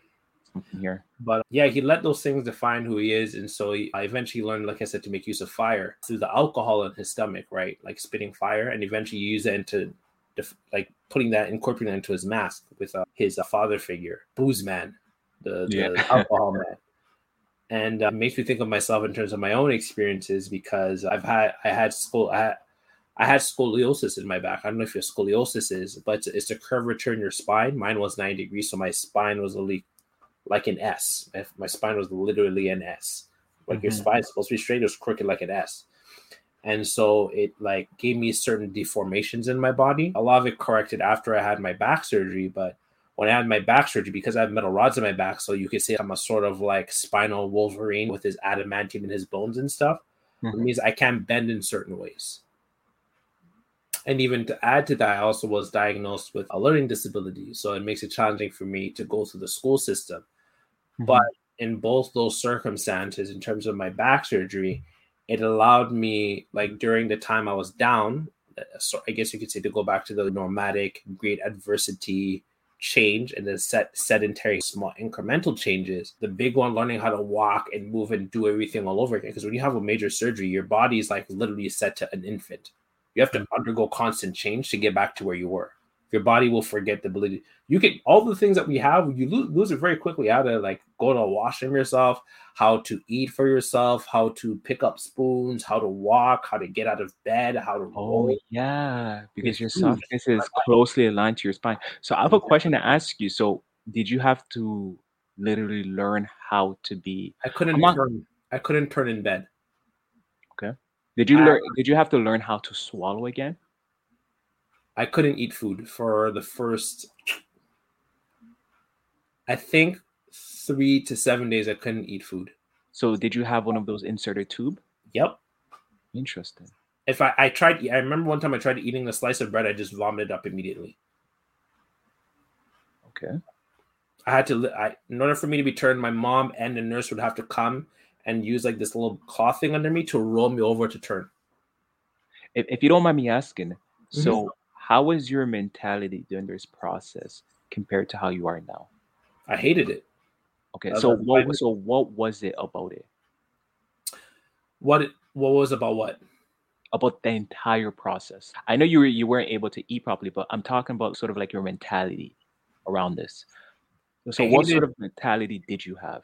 I hated it. I hated what I was going through, my circumstance. Why did I have to be born with scoliosis? Why did I have to get such a bad form of scoliosis that needed back surgery? Why can't I? It's nice to be able to turn yourself in bed or to roll. It's nice to be able to walk. It's nice to be able to go to the washroom yourself. I had a catheter. Catheter is a little tube that they put inside your dick. Horrible. Yeah, that shit hurts, by the way. Why did they put that? My bladder wasn't functioning. Like my body isn't infant. I'm trying to read. I can only. There's only so many ways I can say this. Your body resets when you have a major surgery. Even one of my youth, like she had like a foot surgery. Your body and these things resets to being an infant. You have to learn everything again. Granted, you can obviously talk and read, depending, and have critical thinking skills, depending if you're on severe anesthesia or whatever. But like you have to relearn everything again. I remember I couldn't walk. My dad had to literally push me to get me out of bed to roll. First, I had to get to rolling, and then I had to learn to turn. Then I had to learn to sit up, and then I had to learn to stand up, and then I had to learn to move my feet to walk, and then I had to learn to use the metal pipes where they have all your medicine and your food and whatnot going into the tube. I had to use that to support myself to walk. And then I had to learn to walk without that. Think about all those steps. No, that's crazy. I remember my first 3 steps, I was exhausted. 3 steps, exhausted. I had to go back and lie down. I went to sleep. So would you say that because you went through that, you have a stronger mentality? So this goes into one of my conversations with my youth. Maybe she'll be listening to this. I told my youth the same thing my dad told me, which is right now, you're at a, for I can't remember my dad's exact words, but like you're in a sedentary point in your life. You can't do much, right? Yeah. So this is a time in your life where you get to where you should use this time. You should properly use this time to figure out what you want in life and where you want to be, because you won't get many opportunities like this in life to really sit down and reflect, make use of this time. Yeah. And that's when I really started getting into reading. I agree. And so you start to have a family and kids. No, my back surgery was when I was 16. I was younger than you. So in fact, funny enough, that's when I actually, it's funny how we're saying this, and maybe this is how we connect. I stopped playing basketball, really. Yeah. Well, actually, I really pushed for basketball. I got pretty good at it after my back surgery because I really fine-tuned my basketball skills. But I started getting out of those things. I started getting less into sports and so on and so forth. And started getting more invested in terms of things I just wanted to be. Instead of living my life for what other people wanted me to be, which is to be this super pseudo hyper masculine sports black guy, I decided to just be myself, which is what people would define as a nerd. But I just do the things I enjoy, which is watching anime, playing video games. Because before I was told mostly by my mom and my sister that like women wouldn't want to be with a man that's into comic books and video games and anime. Funny enough, my Instagram model wife watches anime with me, but play video games. But I was told that let them know. Let them absolutely. know. But like, even if I never had that, still wouldn't define me and still wouldn't stop me from doing what I enjoy. But you don't have to change who you are and your hobbies to suit others, unless it harms people. Like if your hobby is gambling, then stop gambling so much, right? Like I'm not trying to encourage people to do things like that, but hobbies add to who you are, and they facilitate helping you be who you are as you interact with the rest of the world. And so, yeah, I decided to just be more of myself from those experiences and fine tune myself even more. I spent a lot of time reflecting, developing my critical thinking skills, and determining what I want to do in life, which has helped me get to this point. If I didn't go through those experiences, I wouldn't have gone through that. And I actually want to tie that into once again, the big theme in To Your Eternity is they really, the concept of change is in your face throughout the show, whether it's implicit or explicit. And so I don't know if you noticed, but Gugu's mask is like lizards. I don't know if you knew that. Reptiles. I don't know if you picked up on that. Yeah. I think is it what is it, a chameleon or something like that? Maybe. I'm not good with lizard names. I ain't a zoologist. I think that's what they're called, people who study animals. I think they're called zoologists. Maybe. Can't remember. But one of the things was him wearing a lizard mask. And the thing with lizards is that they shed their skin. With us mammals, like we physically just get bigger. Sometimes we lose skin over time, over the years, bit by bit. Our hair changes. Like I have like a bit of gray hair in my hair. We go undergo those small changes. But lizards, they go through like sudden, reptiles and cold-blooded animals, they go through sudden, massive, I guess you quote unquote, once again, nomadic changes. So they shed their skin. And I decided to look into that in terms of why reptiles, snakes and lizards and the like shed their skin is for two reasons. So one is because they physically outgrew their skin. So in other words, where they are now no longer is suitable for the skin they're currently running. So you have to remove it. So sometimes that could be us in relating it to ourselves, right? Yeah, that could we also be shed us. skin. Sorry? Because we also shed skin. So that's also really interesting. Exactly. So sometimes like we outgrow our living situation, like how I moved. I couldn't go back to where I used to work. I couldn't go back to where I used to live, which was in the basement. I couldn't go back because I've outgrown that. And if I were to go back, it's me moving backwards, so to speak. Sometimes taking one step back to take two steps forward is necessary, but I think you get what I mean by that. And then the other reason why cold-blooded reptiles shed their skin is to remove, and I really want to emphasize, is harmful parasites.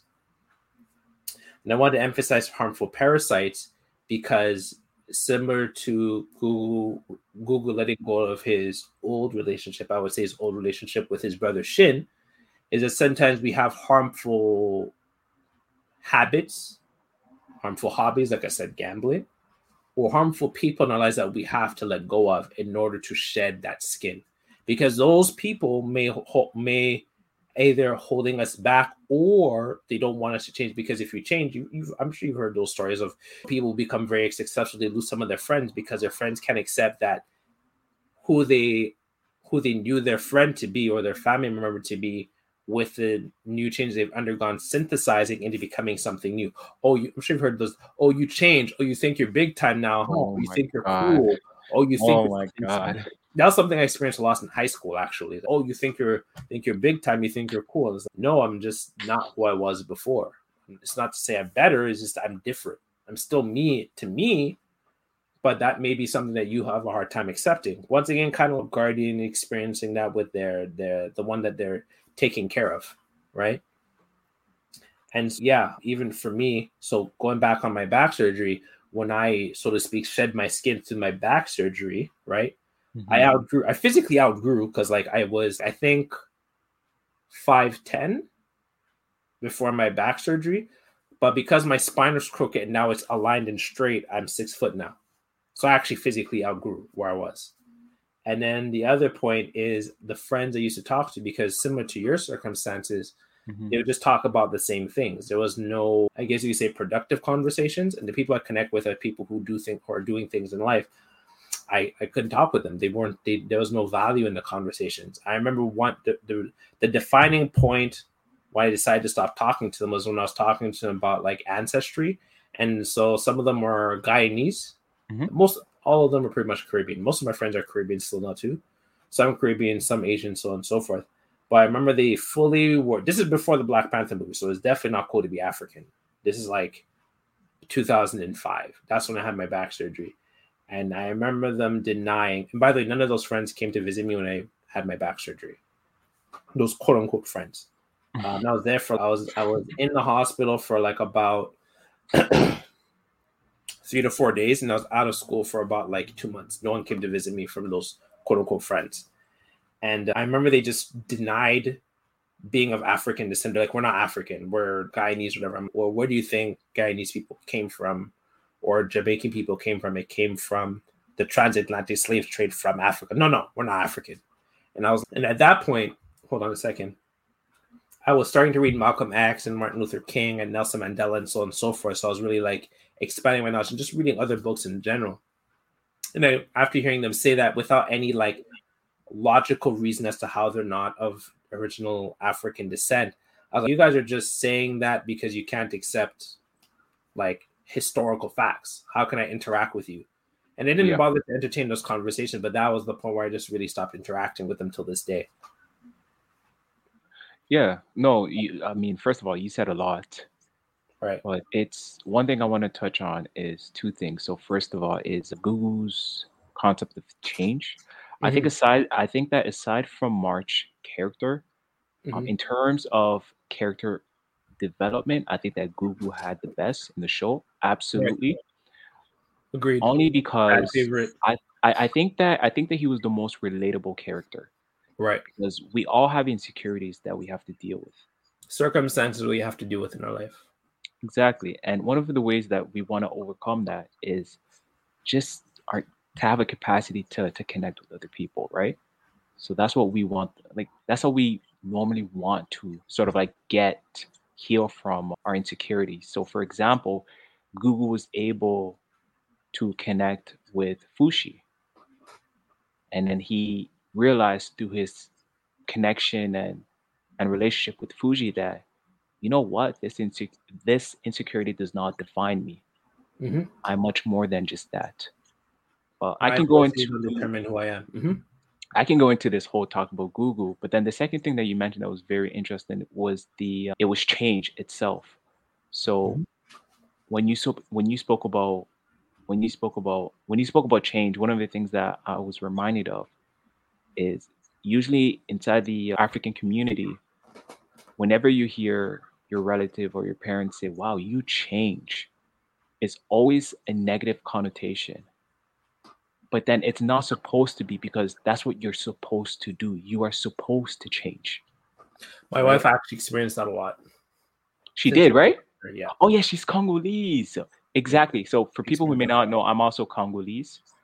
So we often hear this from our parents. What they say is that whenever you don't act, I don't know what this means, but whenever you don't act like how you're supposed to act, the way they expect you to act. according to their eyes, they're going to say to you, wow, you changed. Yeah. So the fact that I became more reclusive and more to myself, and I keep my thoughts to myself, more reserved, exactly. I had my parents tell me that you changed. And when they say that, it's often a negative thing. But what they don't understand is that the change that I'm going through is necessary for my well-being. Right. Because I have a goal of where I want to be. So I know that I need to go through some changes. Right. So you have to outgrow those skins. And that's a lot of people. Whenever people tell me, wow, you changed, I just simply say you're supposed to. That's great. That's a great reply. I usually ask people how, but I like that one. I might steal it if you didn't trademark it. That's all I say. I mean, yeah, you're supposed to, right? And I've had many I've had many examples of this sort of unfolding. I'm not going to get too much into it. Another point I wanted to talk about, because you said a lot of things. You said a lot of things. Another point I want to talk about is sort of how you dealt with your injury. And I don't want to take anything away from you, but I sort of want to relate it to Mhm. myself because in the last podcast, I spoke about how I have psoriasis. Right. I spoke about how psoriasis, and again, for people who may not know, it's this autoimmune disease where your immune system will attack your skin cell Right.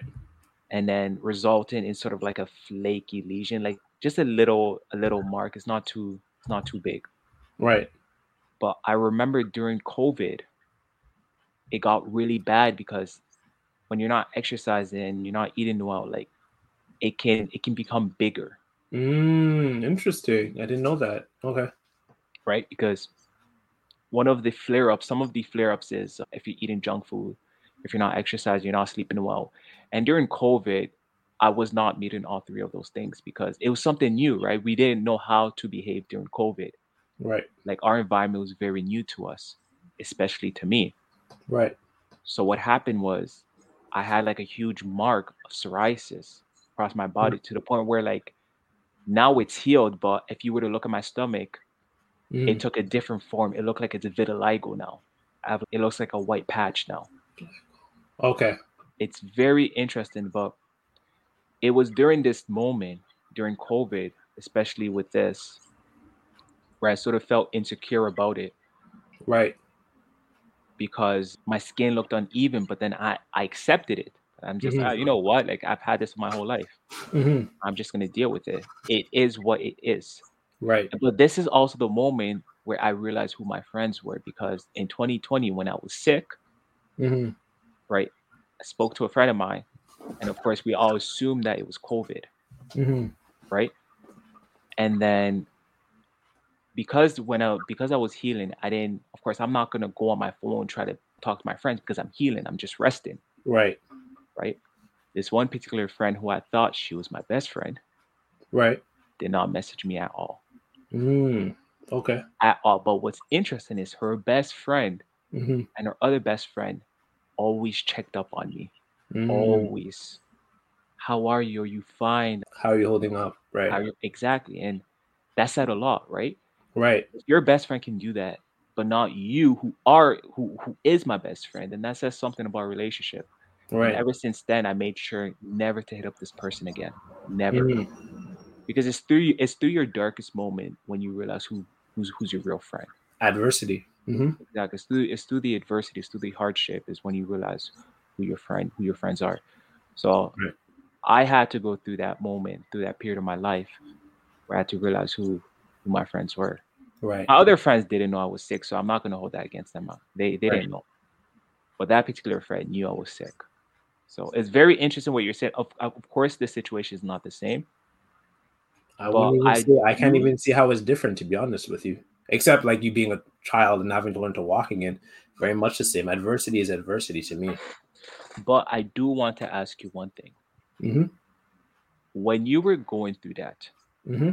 and of course you're realizing that you're healing, Hmm. how would you say your mentality changed? What was that defining moment where this is not going to own me? I'm not going to let this thing own me.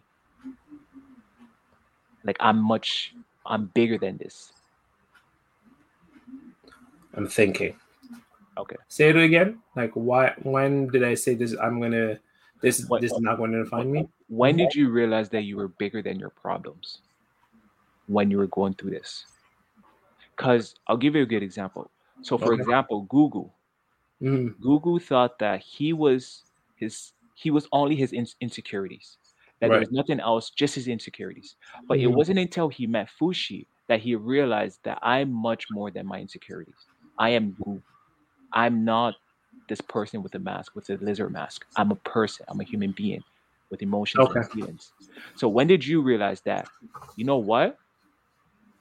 I'm not this person who has this back problem. Right. I'm Eb. Right. Well, on a funny note, I finally became 6 foot tall. I mean, that's a plus, right? Right? I mean, women, So that literally, even though I've never used dating apps, women always they want a guy 6 feet tall, right? wait, hold on. Before you answer, wait, how tall were you before? I was like 5'10", 5'9.5" or so. So I grew well over 2 inches. Nice. So that gave you that push you needed. No, that Yeah. started the engine. Yeah. So like that's why I said literally I outgrew, just like the skin thing. I became 6 feet tall. So, yo, that's a big plus. Like I was told I was gonna be taller, and I came out, so I was like, oh shoot. And then I think I grew even a little bit more than that. I think I'm a little bit over 6 feet tall. I think like I've been measured as, I think, funny enough, actually, like us men, we can grow up to the age of 25. So like at 25, my height got measured again. I was like 6'1" or so. So fun little facts. You might, so those of you out there that, will I still grow? You might just not a lot. You're not gonna grow like you did from like 13 to 16. That's like our biggest growth spurts. Anyways, So that gave you the confidence in order to persevere. a little bit definitely added to confidence, me being a little bit taller. But I'm not trying to encourage people to go get like back and knee surgery. Cause I know there's like knee surgeries now to make men taller. So relax. Other point was, and I think back to, because the other big thing that was a huge change for me was getting married. It was appreciating the blessings I have of the community I have around me. So I'll give both examples of both being with Deb in marriage, and then the previous one being my back surgery. So those friends didn't come to visit me, but I had one friend that did, and I'm still friends with him to this day. So we've been friends for probably like over 20 years now. We don't actively talk, but I've always appreciated him for that. He came by to visit me. And then other thing was just like my family being there for me. I really appreciate my family, because no family is perfect, but my mom feeding me, and you can't bathe yourself. I don't know if you know that, especially when you have a back surgery. If you can barely stand, you can't shower yourself. It took like about 2 weeks. Yeah.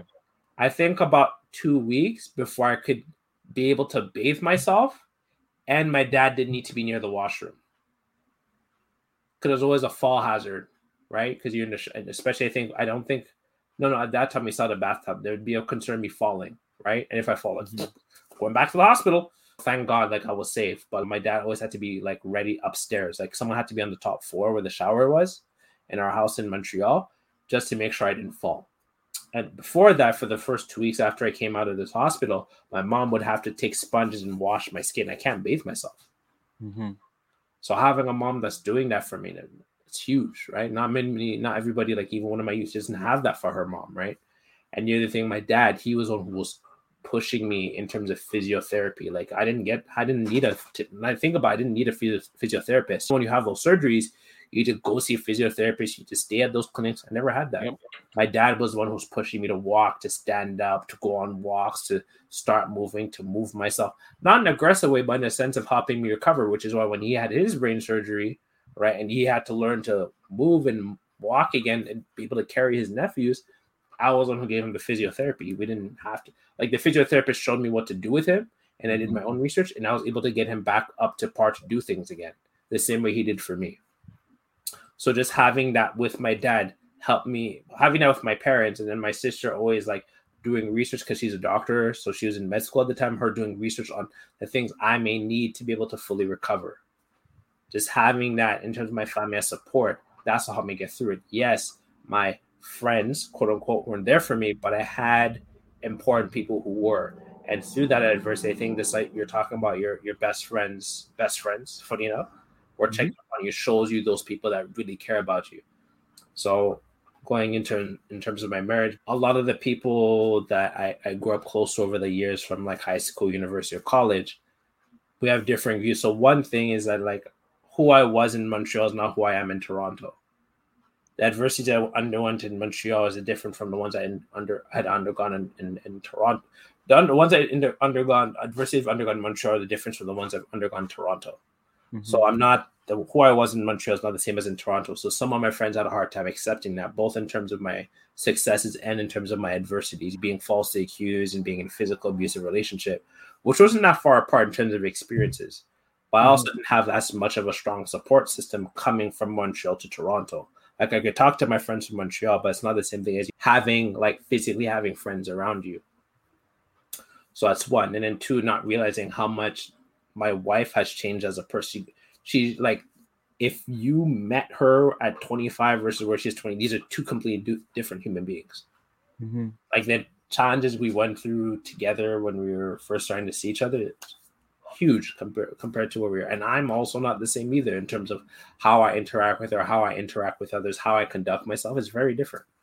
Right. And so those are just huge changes and for both of us. And for the ones I'm close to and the ones I used to be close to prior to dating her and us getting married, they couldn't realize those changes because one could argue they're not physically seeing it, right? And then two, it's hard for them to accept that someone has changed. Yes, this person used to do this like maybe unhealthy thing, but that person is not who they were anymore. And I would argue it's crazy how my wife is as a person. She just like the way she just changed it. It could just be overnight. It's crazy. And I love that about her. It'll just be 1 minute we'll have the same issue for like a month, and then like we don't experience it. It's been very peaceful as a marriage. Like the next day, it's what problem? And I'm like, what do you mean? We were just having this. What are you talking about? We're good. I get it. It's crazy. And that's something I love about her, that she's constantly evolving. And I'm constantly evolving too. I'm constantly changing in terms of who I am. And that's really what love is, right? Love is not just loving someone where they're at, but also realizing what they're becoming and constantly accepting the change that they're undergoing, right? And to be there for them under that change. Like when Deb and I started dating, Deb wasn't an artist. Now she is. It's a different person. Now she shares with me her art. Before she did it, right? She's changed just on that level. She's changed to be able to create and produce art. It's big. So those are two changes that we definitely underwent, and because of that, there's some relationships I've lost. I'm no longer in contact with those people because they couldn't accept how I've been changing, and they only saw me for what I was in the past, in terms of my mistakes or who I was or how I used to conduct myself versus what I am now. And they feel that I'm repeating certain mistakes, but it's no, not quite. If you were to accept that people can change, your perspective can change too. Because that change is not really accepted, I'm not in contact with those people because they can't accept who I am now as I'm married. And because they don't understand how much marriage is a change in who you are. But unless you experience that, you're never going to understand. But at the same time, as much as I've lost certain relationships, similar to I've also gotten new relationships. Yeah. Self being one. You see, I would argue that one of our strong connecting points is the fact that I'm marrying one, figuratively, before people actually think this is the case, I'm marrying one of your sisters, right? A Congolese woman. That was a strong connecting point for both of us, along with us loving anime and video games, just being like nerds, right? Mm-hmm. Or as I like to say, quote unquote, blurred, so black nerds. And then another aspect, I've also got another relationship, like with Nathaniel and Jamar, because they are or are undergoing the same process. They understand what that change is, but unless you've experienced it, you're not going to understand. Just like with my youth, I understand what it's like for her to go through surgery because I've undergone it. And Deb, to a small level, has undergone surgery as well. That's for her to tell one day if she ever wants to. But she also knows what it's like to go through surgery and the experience that it's like. Yeah, and it makes me think of, just to kind of wrap things up, it makes me think of a quote that Gugu says to Reen after him and Fushi beat the Knocker. Well, really just Gugu beating. Wait, hold on. Before you say the quote, I'm going to say this. This is going to be very interesting, but I'm going to say something very interesting. Now, I purposely want you to challenge this, okay? So I think the Knockers, their enemies, is a representation of their trauma. If I was to use an analogy, I think that's a representation of their trauma, unhealed trauma that he's unable to come to terms with. Why do I say that? Go on. Okay. So one of the things that the Knockers do when they try to kill Fushi is that they try to kill his spirit before his physical. Agreed. And one of the things they also do is that while they try to kill his spirit, What's one thing they take away from him? Memories. Exactly. His memory, his most precious memory. And they know that's exactly what makes, that's one part that makes us human, right? Our memories, our Yeah. emotions, Our all these memories, our things. experiences, they culminate. And Right. and how does he react? Fushi reacts when his that that important emotion is taken away from him. He's forgotten, but he's upset. Forgot, he's upset. And then what does he do? He goes back to try to chase that. So it's like a never-ending cycle. Right.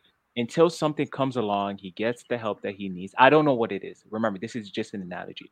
I don't Right. know what that thing he needs to try to Mm-hmm. put an end to this. Mm-hmm. So he doesn't have to go through the cycle. Because remember, he's building new experiences.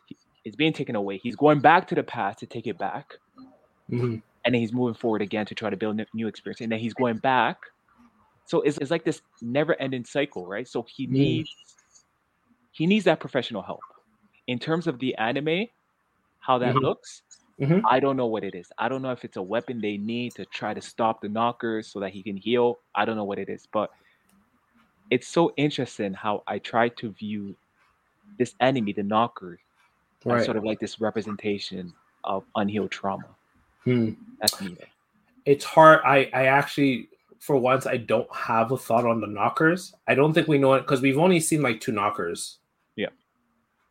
Yeah, I think it's only 2 knockers so far in the series for me to actually speak on them. And I don't want to say, I just want to, I don't want to just speak out of my ass and be like, oh yeah, I think the knockers are this. And then did you even think about it? You said that was stupid.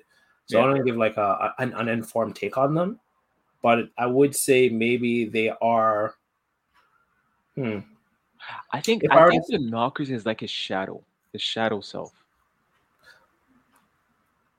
Because you really, in order to truly have that human experience, Mhm.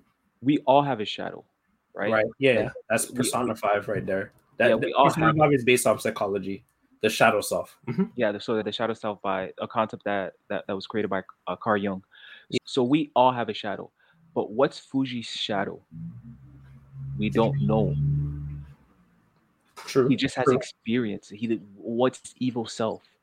So Right. I think remember this is just all theory. I'm not saying this is correct, but I'm just saying I think that the knocker is perhaps maybe it's a shadow. Maybe it's not the unhealed trauma. Maybe it's the shadow, right?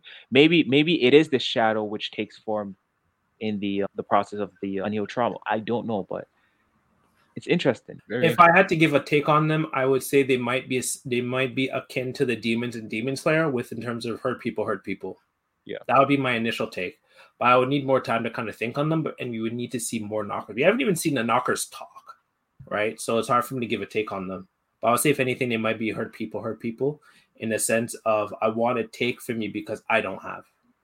Yeah. That's my initial thoughts. But I really love. But to go back on Gugu, there was a really good quote that he said, which was, "The people that keep us alive aren't necessarily good people."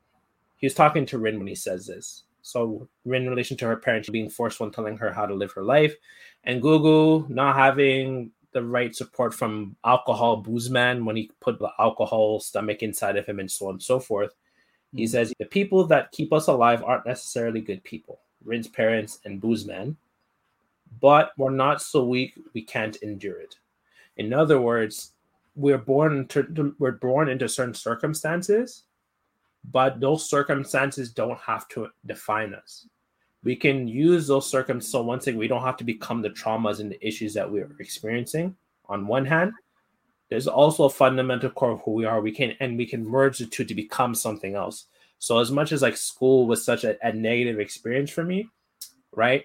I've also found ways to navigate through school where A, I was able to graduate, and B, because of that, I've also been I've never talked about this, but I'm very good at teaching, at educating and tutoring youth, because I know what it's like to have a learning challenge and or learning discipline and learning how, I like to call them learning challenges, Yeah. and how to navigate around that. Like, what of the youth that is having had the foot surgery, I helped her in terms of learning how to read out loud because my mom taught me how to do that, because my mom has the same similar experiences as me with a learning challenge. And so I could pick up on the youth that have that and help them in terms of navigating the educational system to work around that, where she's able to read out loud. Her grammatical and syntax skills are significantly improved, and her overall academic savviness has significantly improved because I was able to just support her in a few major points where she was able to fine tune and figure exactly how she needs to go.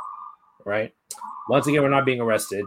No one's being brought to the hospital or anything. And then the other point, talking about understanding how people change, which is what marriage is. That's the reason why I wanted to talk a little bit about Hayase, the main villain of the show, the one that got assaulted when Fushi turned into the Oniguma and like hit her, and she was like gone crazy and whatnot. She was fixated on Fushi in terms of him being a vessel, but not Fushi in terms of him developing as a living, thinking organism in person.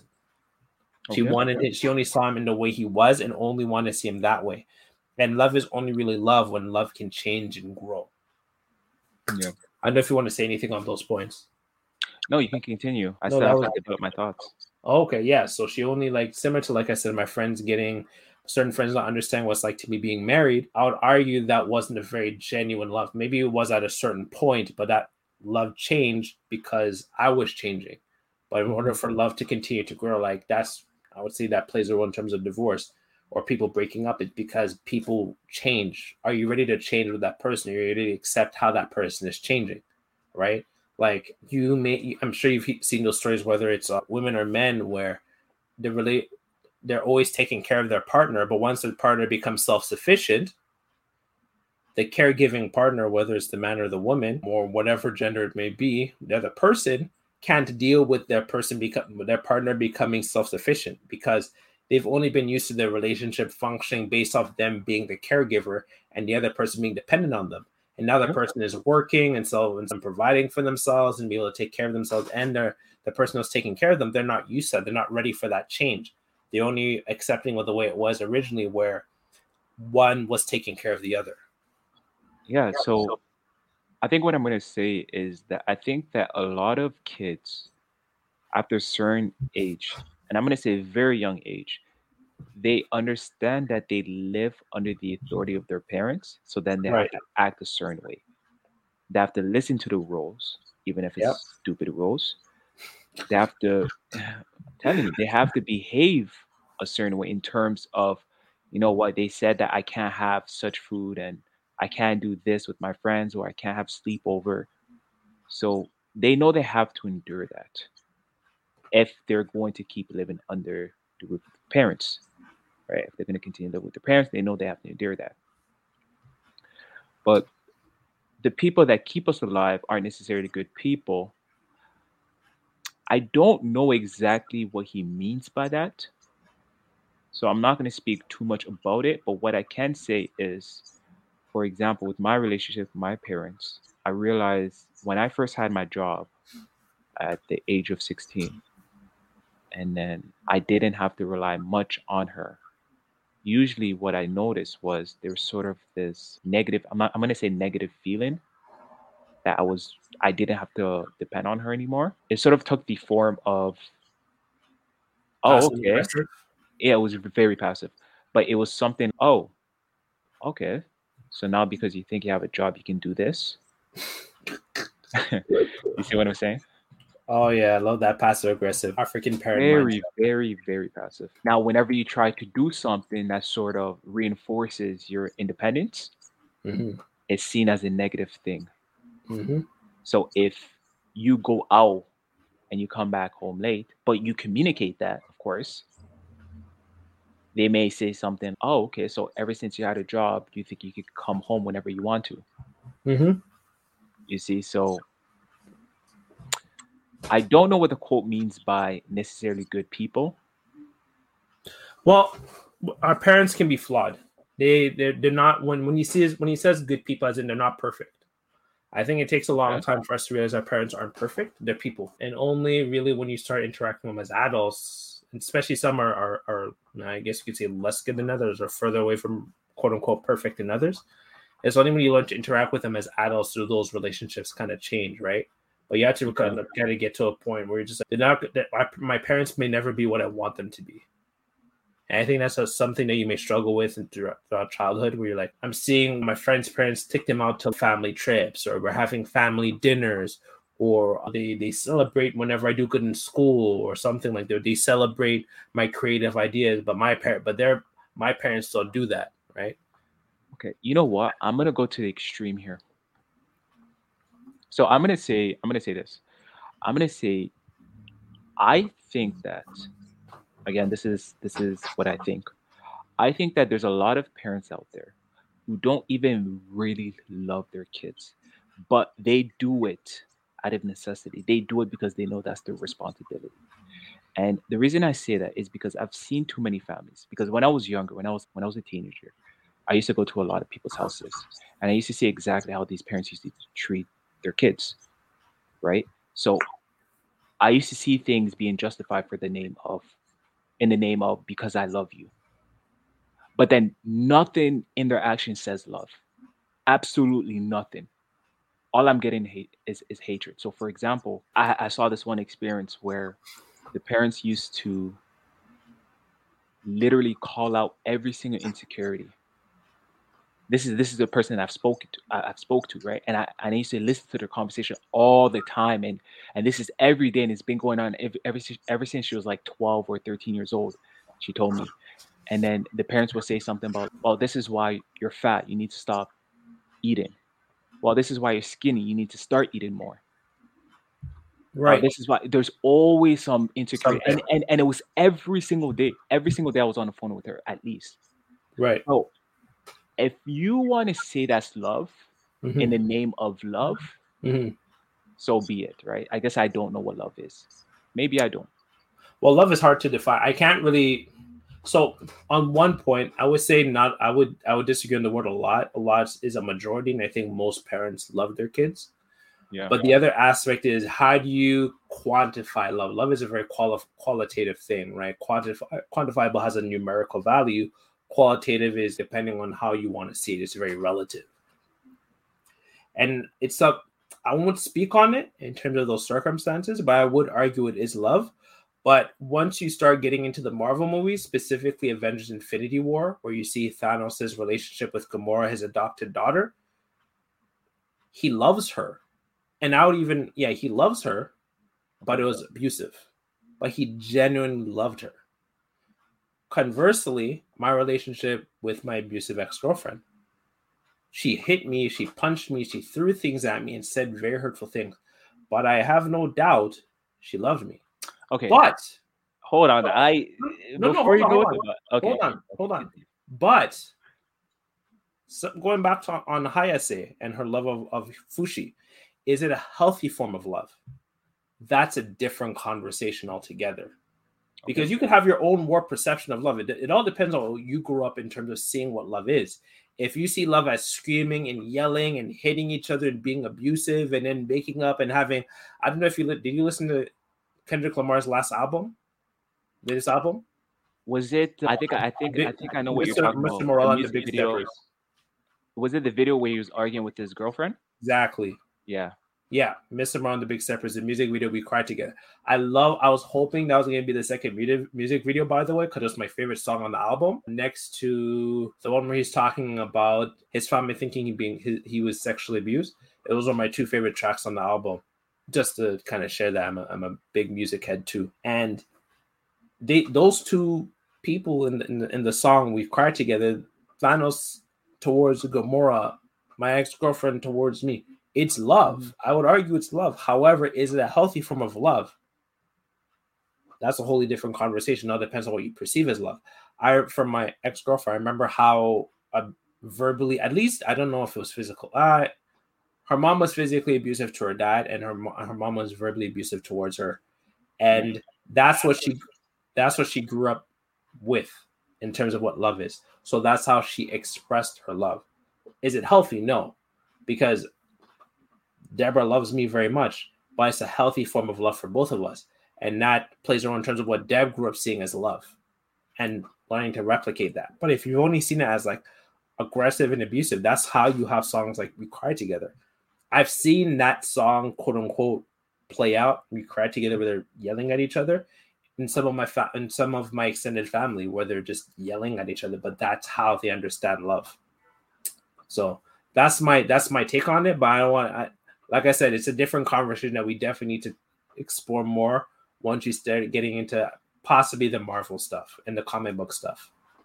Yeah. No, so first what I'm going to say is that now again, it depends on how that quote unquote love is being expressed. So for example, the way your parents express love is completely different from how Kendrick Lamar and his girlfriend in that music video expressed the love. Like the Kendrick Lamar and his girlfriend, that was very extreme.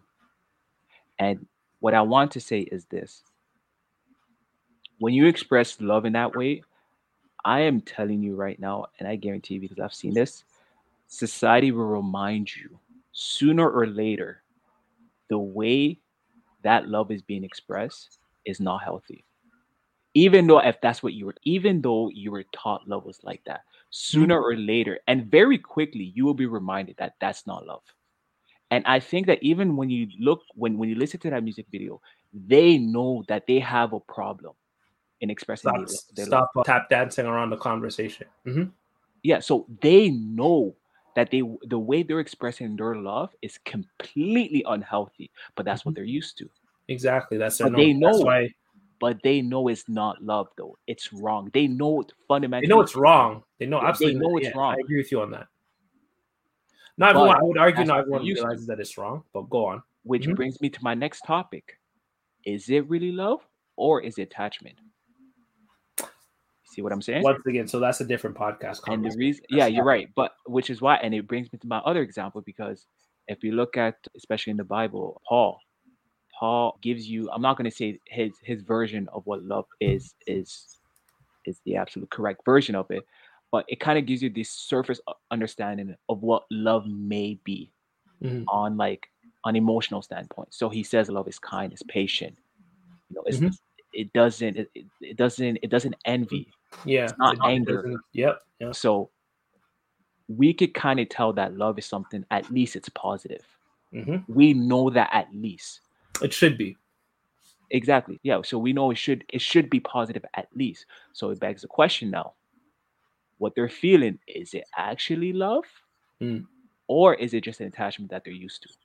That's fair. Like I said, that's another conversation for us to get into. I won't go into that one.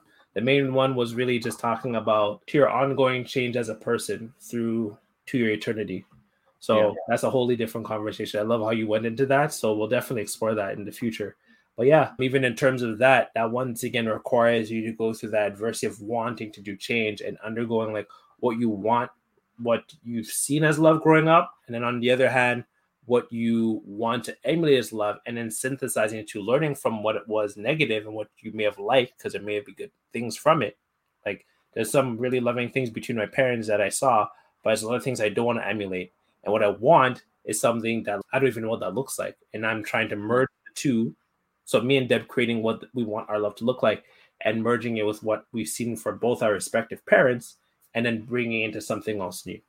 But yes, I think this has been a great conversation so far. I really loved how we had this. We touched on a lot of topics about the show. This is one that you personally recommended along with one of my viewers. So I really wanted to give a viewer a chance to watch the show. And it's been great. I actually saw a clip of it years ago, specifically the Arena Coliseum fight. I didn't know it was this show.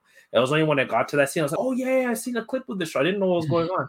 So it's been great watching it. I don't know if you have any last words that you want to give about this episode, Jordan, but What I do want to say is a point that you touched on, the last topic where you said that some people just can't accept your change, Mhm. right? And honestly, I find it to be a beautiful thing when they can do that.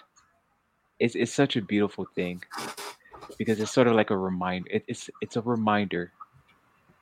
Wow, I change, and I'm changing for the better. And it's a good And thing. It's not something to be scared of. yeah, it's a And if good they thing. can't accept that, then they're not people that are supposed to be in your life.